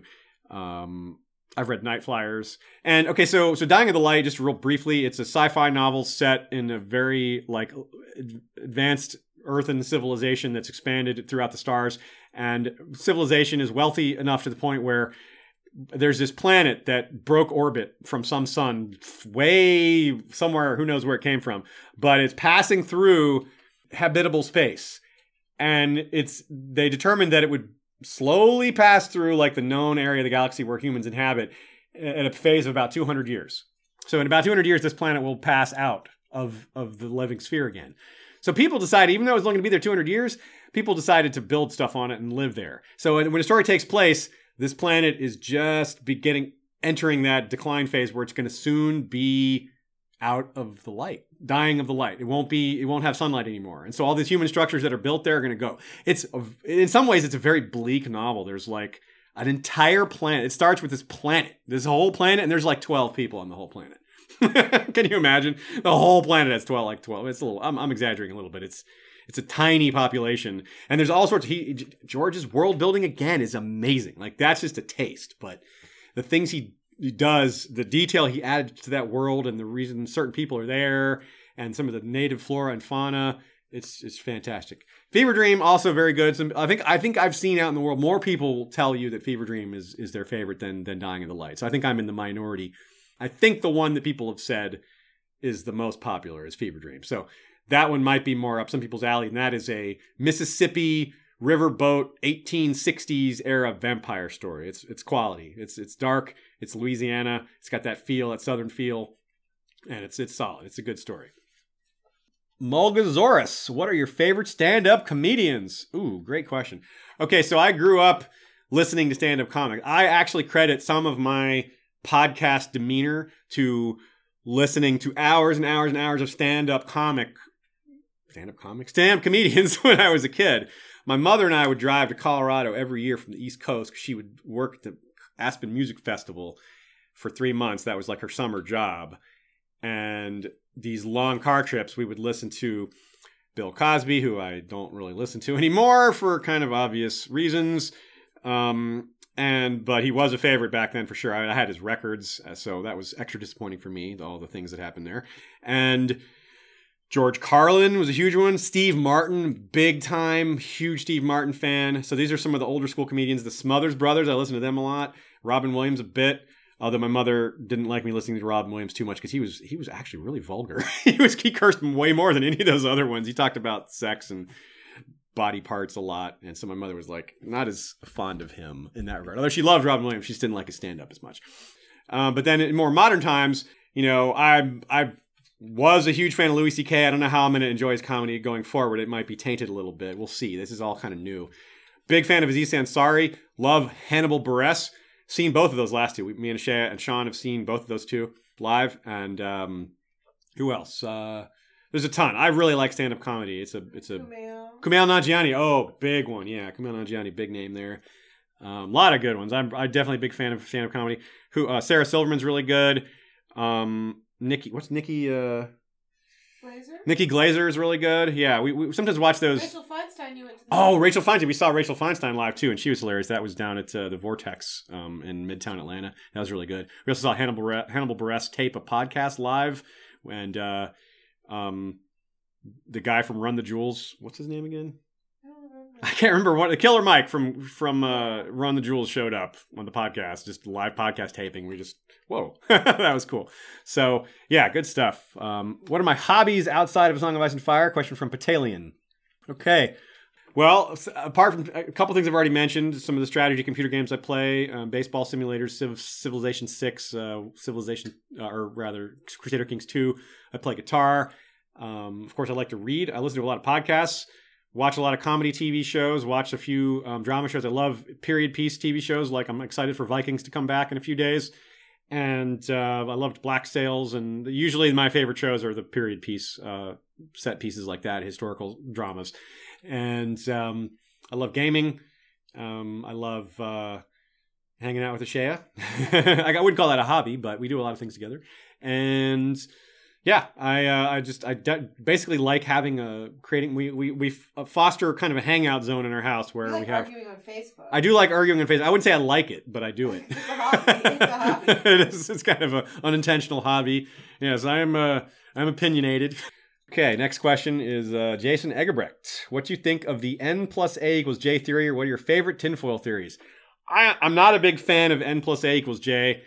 There's too many things that stack up against it. Now, the TV show obviously isn't the be-all, end-all, but that's just yet another reason to think that it's R plus L equals J has always been true and always been right. And I don't mind entertaining alternate theories. I just don't think there's a lot of reason to entertain alternate theories on John's birth, because there's so many clues for it. I mean, there's no one big slam dunk clue necessarily, but there's so many little clues.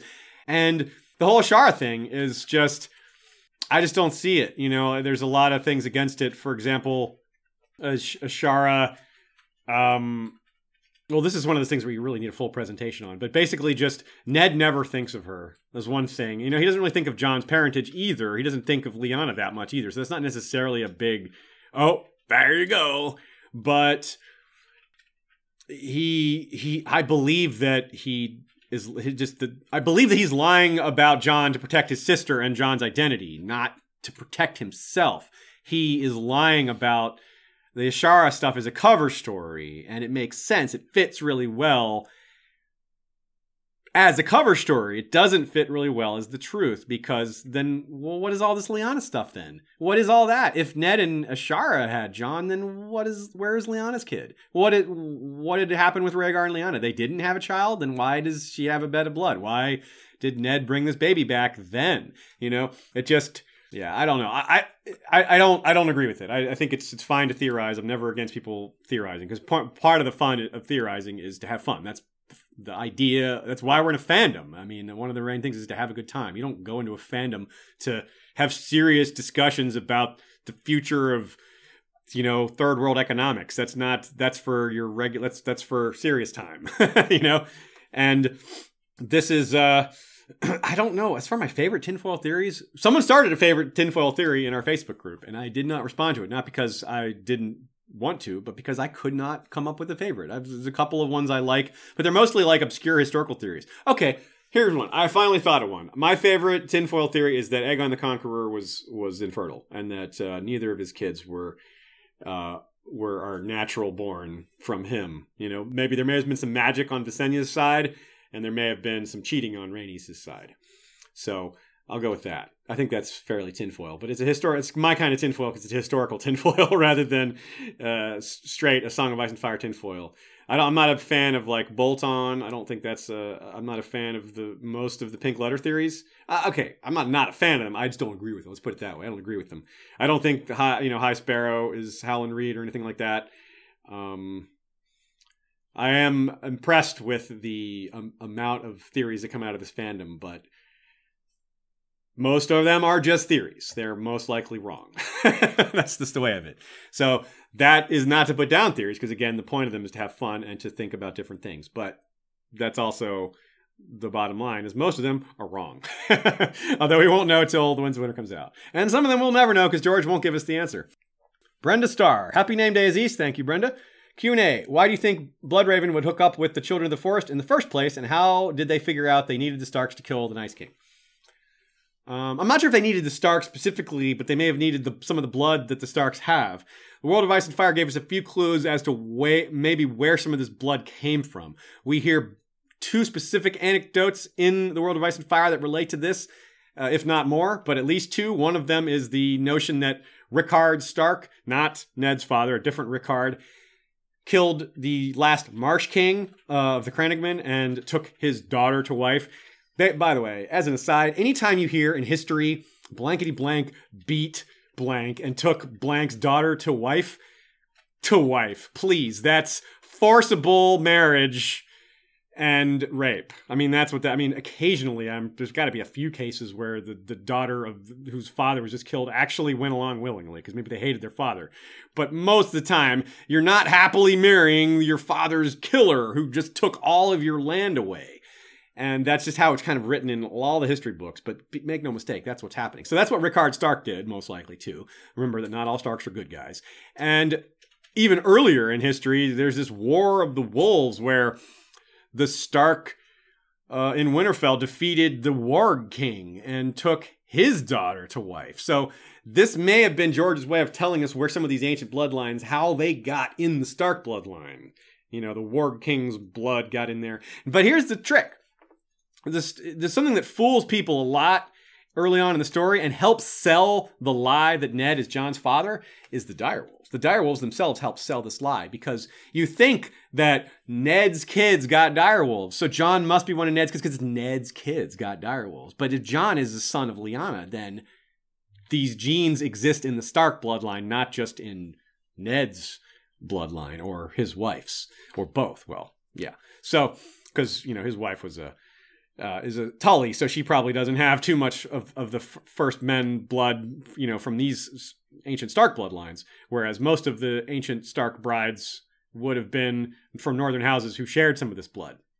So, yeah, the to kill the Night's King. See, this is tricky because we're going to be crossing over book and show here. We're not even sure there's a Night King, a living Night's King figure in the book. In fact, George has hinted kind of strongly that there isn't, that it was just a mythological figure from the past. There isn't a boss other necessarily. And so I think it might be that Bloodraven, and this is something we're going to explore more in the Bloodraven episode. I'll have some more solid answers when we do the second Bloodraven episode, which is his dealing with his time after. And as we get at why he teamed up with them and what he learned from them. But I think it's just that he believes the truth of it. He's seen it. He knows the others are coming, and he knows what a threat they pose. Before he was in the Night's Watch, he worked with his with the King Aerys the First, not the Mad King, Aerys the First, who was very much into prophecies, who read in a book that the dragons would come back one day. And this is part of why it's going to make the Bloodraven episode super interesting, is touching back on all these prophecies that kind of culminated with Rhaegar. Rhaegar learned what he learned from a variety of sources, including books. Some of those same books may have been some of the same books that King Aerys read, and that Bloodraven worked closely with him on. So Bloodraven would know these things. So follow that chain of events, or this chain of knowledge. You have Bloodraven working with King Aerys, who knows all these things about the occult and the arcane and prophecies. And then he goes to the Wall with Maester Aemon at the same time. And Maester Aemon and him probably confer on some things. So whatever Aemon knows, Aemon knew his own brother dreamt of dragons, his own older brother, Daeron the Drunkard, who had very intense dragon dreams. So those two could share that knowledge. Bloodraven could talk about what Aerys knew. Aemon could talk about these other dreams and maybe things that he's read in his studies as a maester.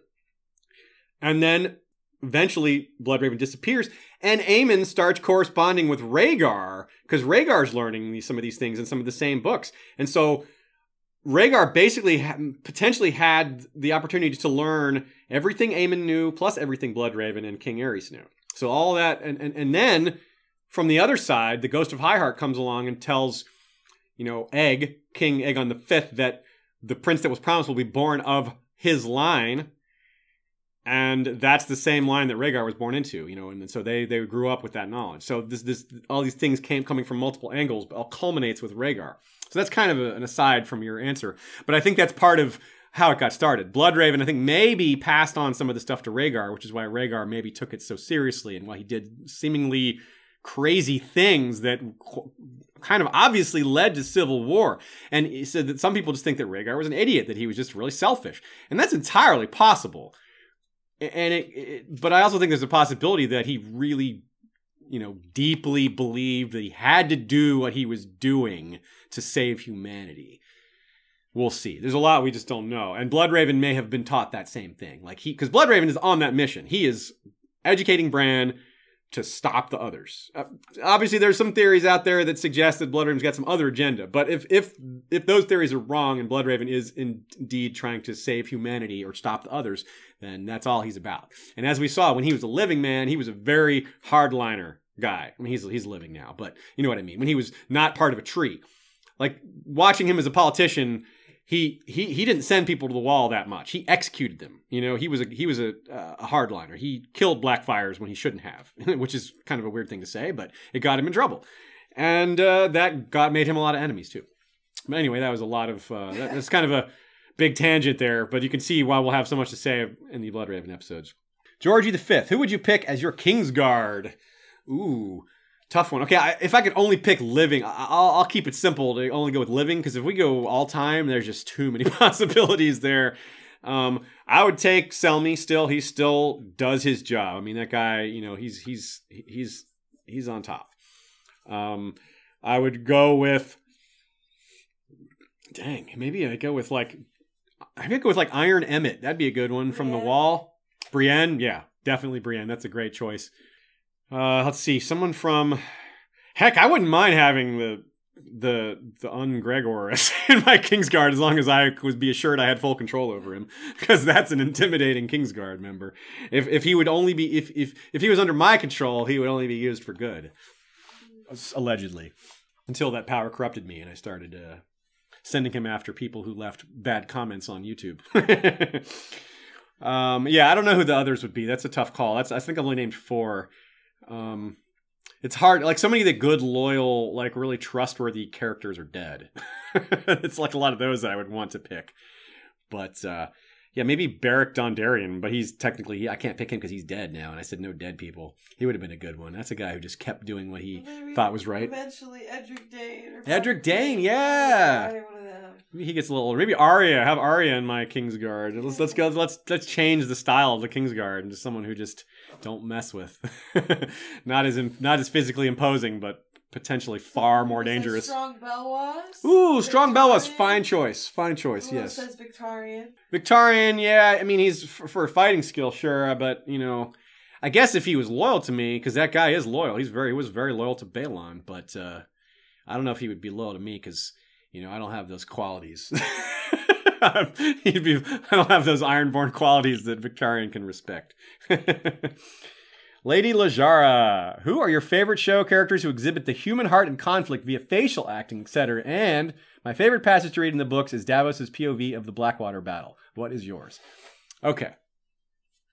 First part of the question is favorite show characters who actually exhibit the human heart in conflict. Okay, Jaime, Cersei, okay, real names. Nikolai Coster-Waldau, Lena Headey, Alfie Allen, Peter Dinklage, and I'm trying to go top 5 here. Those are, maybe I should only do a top 4 because those are the 4 that really jump out at me. I think Arya, you know, Maisie and Sophie are really good actresses, but both of them have had to, because of the type, the way their role is, they've had to kind of hide their emotions a lot. So they're supposed to do the like stone face. You can tell they've got internal conflict, but they're not wearing it. So that, in a sense, that's the same thing, but they're kind of forced to hide it. Whereas someone like Lena and Jaime, or Lena and Nikolai, their characters are allowed to express their emotions because they're in positions of power. So I think that's kind of an interesting dichotomy in how characters are allowed to express themselves. And that's something I hadn't really thought about a lot until you asked this question. So that's a good example of a question that makes you think about something that you hadn't even considered. And so I guess maybe I'll just leave it at that top 4 then, because I think those are the ones during the TV season, those are the 4 that I probably mentioned the most. And no one else is really jumping out at me. I think Kit Harington's come a long way. Like, I was more critical of him early on, but I think he's gotten a lot better at that. I think his acting has gotten stronger over the years. And okay, I'll leave it at that. If I think of another one, maybe I'll go that way. But the second half of the question is, what is my favorite passage to read in the books? She says her favorite is the POV, Davos's POV of the Battle of the Blackwater. Ooh, that's really hard. I guess it's another one of those favorite. Again, I struggle with favorites, so maybe I'll just name a few that come to mind. I really, really like this chapter that I'm working on now, The North Remembers. That is a fantastic chapter. It's like, finally, the Starks get some good news. Finally, something's going the right way for the Northern cause. You know, finally, like a powerful ally has been running game in the right way, you know? And I really like Melisandre's one chapter. That's awesome just because it's different and you just get so much insight. It reveals so much, and it was the kind of chapter I never expected to get because George always said, you're never going to get chapters from people who knew too much. So, it was like, wait, Melisandre doesn't know too much? That was the second realization. The first realization was, wow, Melisandre's getting a chapter. Holy crap, she knows so much. Then it was like, wait, maybe she doesn't know that much if she's getting a chapter. I really liked Victorian's chapters too, not because Victorian's a great dude. He's not. He's a horrible guy.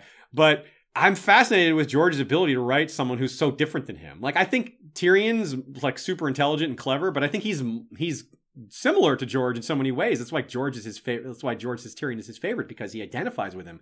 So yeah, Tyrion is really smart and cunning, but that's kind of what George is. So he's kind of writing what he knows. George has a quick wit, and he, these things, maybe not, maybe more with a pen than verbally, but still, this is kind of his sense of humor. Victorian is nothing like George R. R. Martin, so I'm impressed that he can write a compelling, ridiculous, brutal alpha male character that's nothing like the author. Like, you have to really go outside yourself to write characters like that. And this is why he's challenged by writing children. Like, That's super hard.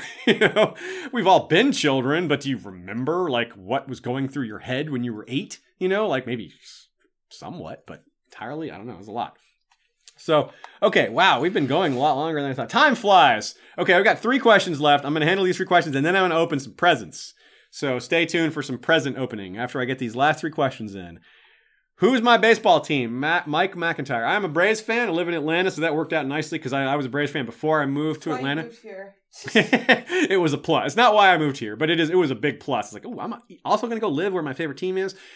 The Braves were on TBS back in the day, but they were one of the first one of the first teams to be put on a channel as their own channel. Ted Turner bought the Braves, and he started his own network. He's like, peanut butter, chocolate, I'll combine them. He did his own thing, right? So he's like, I own a TV station, and I own a baseball team. I'm going to put my baseball team on this TV station. And now, like, that's ubiquitous now. Like, almost every baseball team has, is locally available.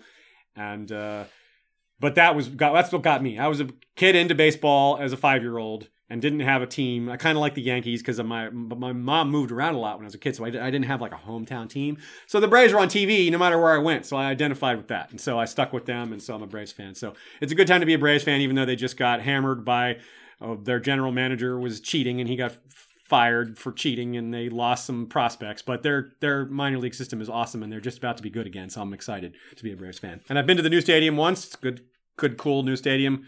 New urban design feature where they're trying to make like zones of the city completely habitable without you having to drive, and so it's kind of neat. But that would be a huge tangent. Andrew Gilbert, which castle would you choose to live in, and which house? I bet Vale, Greyjoy. Yeah, I wouldn't want to live in the north. It's too cold. I might want to live in the Reach.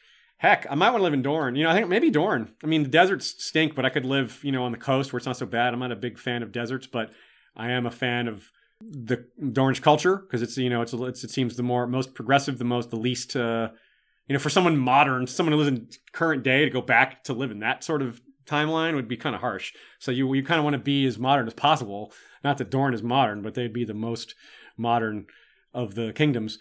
I would not want to live in the Iron Islands for sure, but I do like even though they're my favorite sigil. The Vale would be all right, but it's the second coldest region. It might be a little too cold, but maybe in the Southern Vale, maybe in Gulltown, because you have the Erie nearby and Runestones nearby, and you got ships, and you got, you'd have a variety of people there because it's a true city, Gulltown.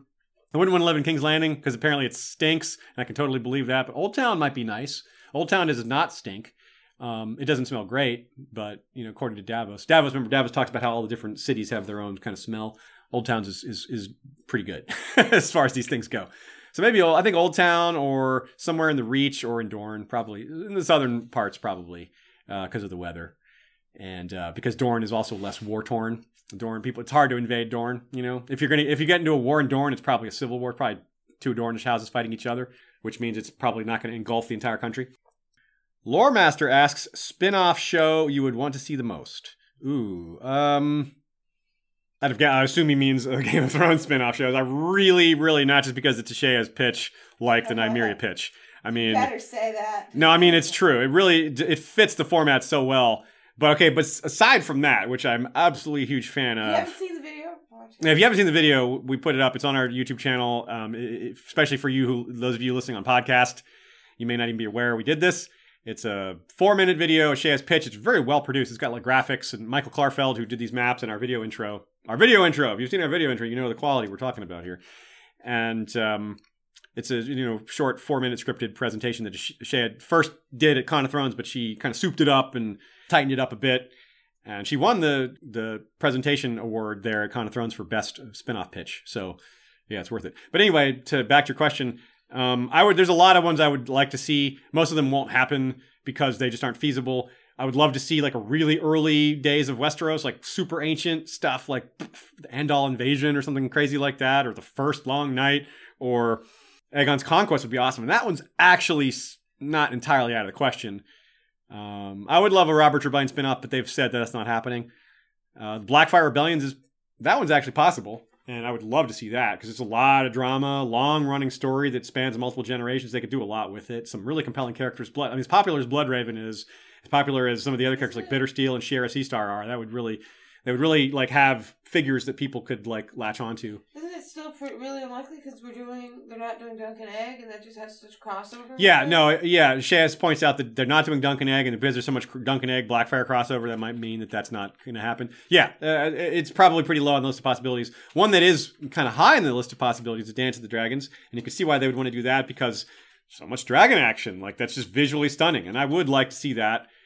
I'll take what I can get, to be honest. Whatever they put out, we're going to cover. We're going to cover it enthusiastically, unless it's just god-awful terrible, in which case we'll cover it less enthusiastically. But, you know, I'm going to do right by the community and do the coverage that y'all expect. So, I guess another tough question, though. This is as far as which one I want to see the most. Yeah, I really don't know. I think maybe that original Long Night one would be pretty incredible. Or let's go back and do a Great Empire of the Dawn spinoff. How about that? That would be incredible. But man, the budget would have to be something else. Okay, let us get to some. Let's get to the presents here. A couple people have sent me some presents here. I'm going to open some live presents on camera here. So thanks to everybody again for coming. This is from first one here. This package, I believe this is from Lord Stephen Stark, our Surveyor of Kings and our Lord Commander of our Kingsguard. Very generous fellow who's also given me some cool Shire Post Mint coins. And his real name is Stephen Stark. That is not a nickname. The man's real name is Stark. Perfect name for the fandom. And what has he sent us today? Oh, it's from Amazon. That's a good sign.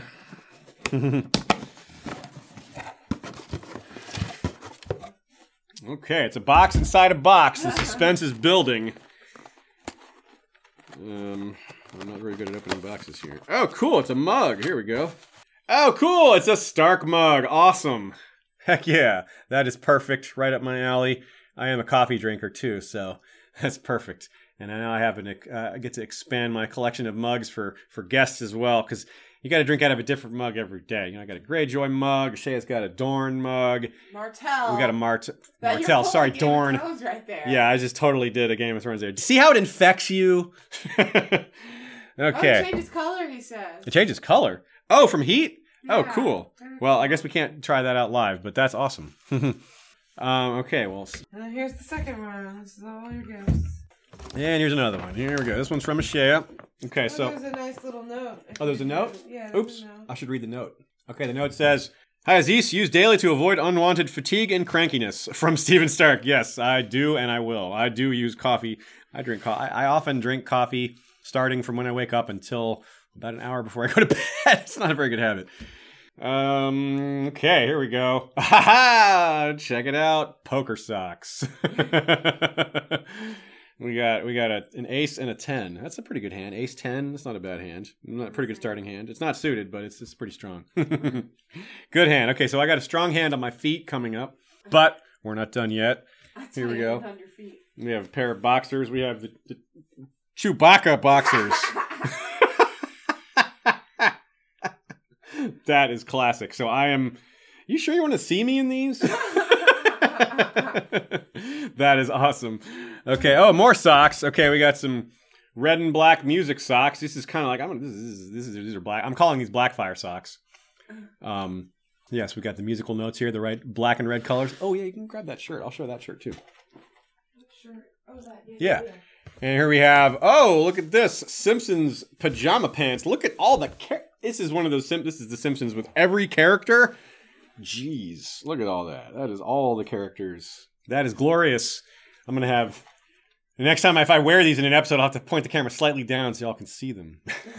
We also got, on Thanksgiving, our new friend and listener, Pete, a.k.a. P. Easy, came up from the South Side to celebrate Thanksgiving with us, and he brought us copies of his made Blackfire Lives Matter shirt. Yes, we'll be wearing that during the next Blackfire episode, most likely. The proper colors, of course, red with the black dragon. Well done, Pete. Very nice. Socks, yeah. Yeah, don't match those socks. I'll have the music socks. I'll just have to write a Blackfire song. Thanks to Rita's suggestion there. for Sean to dance to. Yes, for Sean to dance to. We'll put it all together. We'll have a Blackfire song for Sean to dance to. We'll make Sean a Blackfire fanboy. Eintrone says, how about some Porg boxers? Well, the Porg face can be right on the crotch. Right? Yeah. No. No. Okay, everybody. That is all. Thank you all for joining me. What? There's another one? There's more in your Oh, holy crap. I'm sorry. There's another one in here. Jeez, there's two more in here. I was like, what are you doing, Aziz? I'm all premature here. There's another one here. Okay, we got... The Simpsons were just so big, I thought that was the bottom of the bag. Okay, we got another pair of pants here. Whoa, what is this? Oh, Millennium Falcon and Death Star. We got more Star Wars pants. That is awesome. It is Star Wars season, that's true. We're less than, what is it, like 15 days before the movie? Yeah, it comes out so soon. Really soon, maybe like 20 days. Yeah, it's exciting. We've got our Last Jedi tickets for opening night to see in one of the big theaters here in Atlanta. 10 tickets. 10 tickets. And we have lounge pant, Darth Vader lounge pant. I like that it says lounge pant. Not pants, pant. It's a single pant. It's only one leg. Darth Vader pant. Yeah, I'm now Star Wars'd up big time. So earlier I was asked what fandom I'm most into. You would think Star Wars based on all this, right? I certainly now have more Star Wars gear than any other fandom except for Game of Thrones. One day I need to count all my Game of Thrones shirts. It's probably 30. It's getting up there. It's a lot. Okay, everybody. Now, nope, there is another one. Jeez, you're just bare. Oh, and a okay.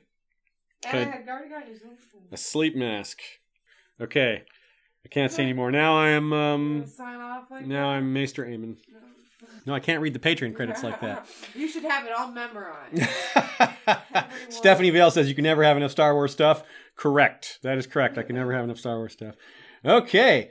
Well, thank you, everybody, again. Now I'll get the exit correct from my premature. I'm double check. Okay, there really is nothing in this bag now. Really sure. And yeah, so again, I really appreciate everybody coming out to hang out in this lower content, fun hangout day. We will be back with scripted episodes again soon. And I hope everybody's having a great holiday season. Thanks to Ashea for running production and handling the questions. And of course, for all these great birthday presents.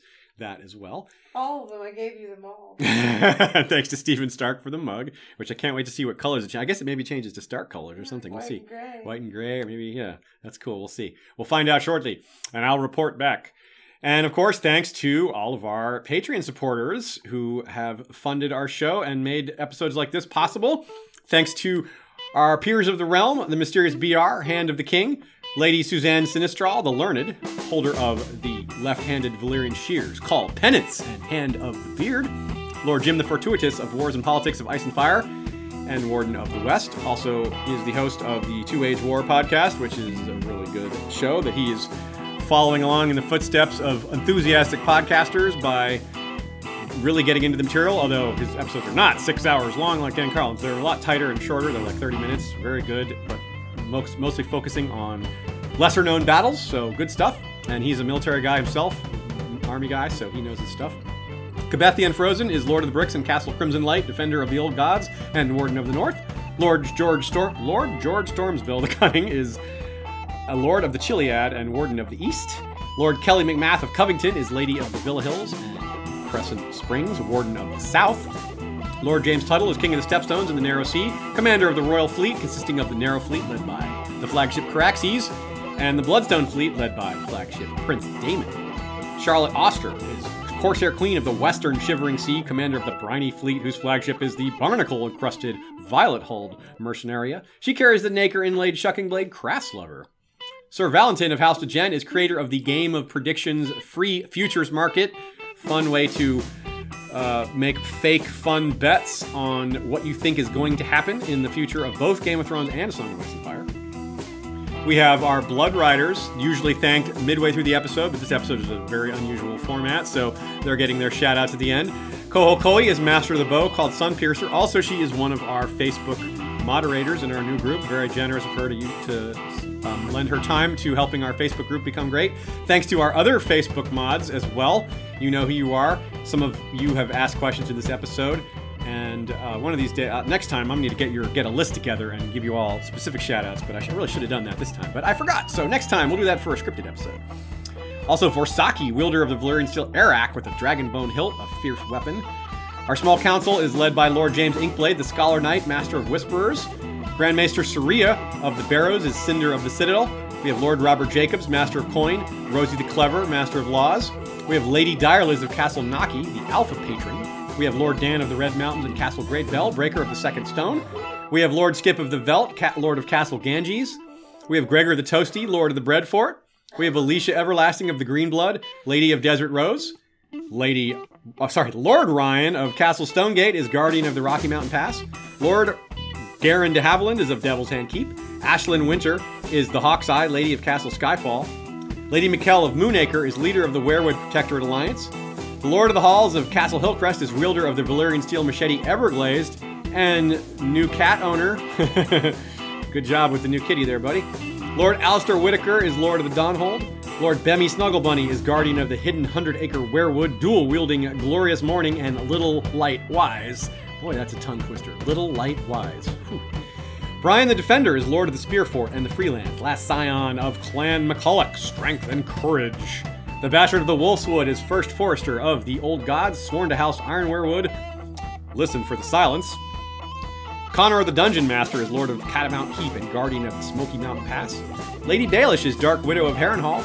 Lord Sidney Jesse is the Fallborn and Lord of Blue Spring. Nevessa the Twin-Hearted is suspected skin changer is holder of Castle Carahelm. Our King's Justice is Sir Troy the Steady, wielder of the Valyrian steel blade Fate. Our Queen's High Council includes Lady Jane of House Celtigar, the Emerald of the Evening, wielder of the Valyrian steel axe Painkiller, Mistress of Sea Eagles and Mistress of Ships. Lady Mai Emerald Eyes is Voice of House Swan, Mistress of Whispers. Elia of Upstate is Master of Coin. Grand Maester Elizabeth is middle daughter of Lyanna Mormont, First Lady of Forge, both with silver and Valyrian steel links. And Bold Betha of House Copperhook, Still Waters Run Deep, Master of Laws. Our Kingsguard is commanded by the Smiling Wolf, Lord Commander Stephen Stark, cartographer of kings who earned a white cloak through wisdom and learning as much as skill at arms, and is a very generous fellow. Thanks again for the Stark mug, buddy. Also, our Queen's Guard, led by Lord Captain Commander Haema Helminth, the Sellsword Sentinel, Lady Nymeria of House Seapurtle, Alexander of House Atreides from the Seat of Dune, I Must Not Fear, Fear is the Mind Killer, Becca the Bard, Songbird of the North, Eric Redbeard Odinson, wielder of Tempest, a monstrous warrior. Oh, that's Sir Eric, excuse me. Michonne the Melodious is Star of Old Town, motto Minds over Masters. And Sir Rambo is Knight of House Ganon, motto First Blood. Of course, what else would Knight of House Rambo's motto be?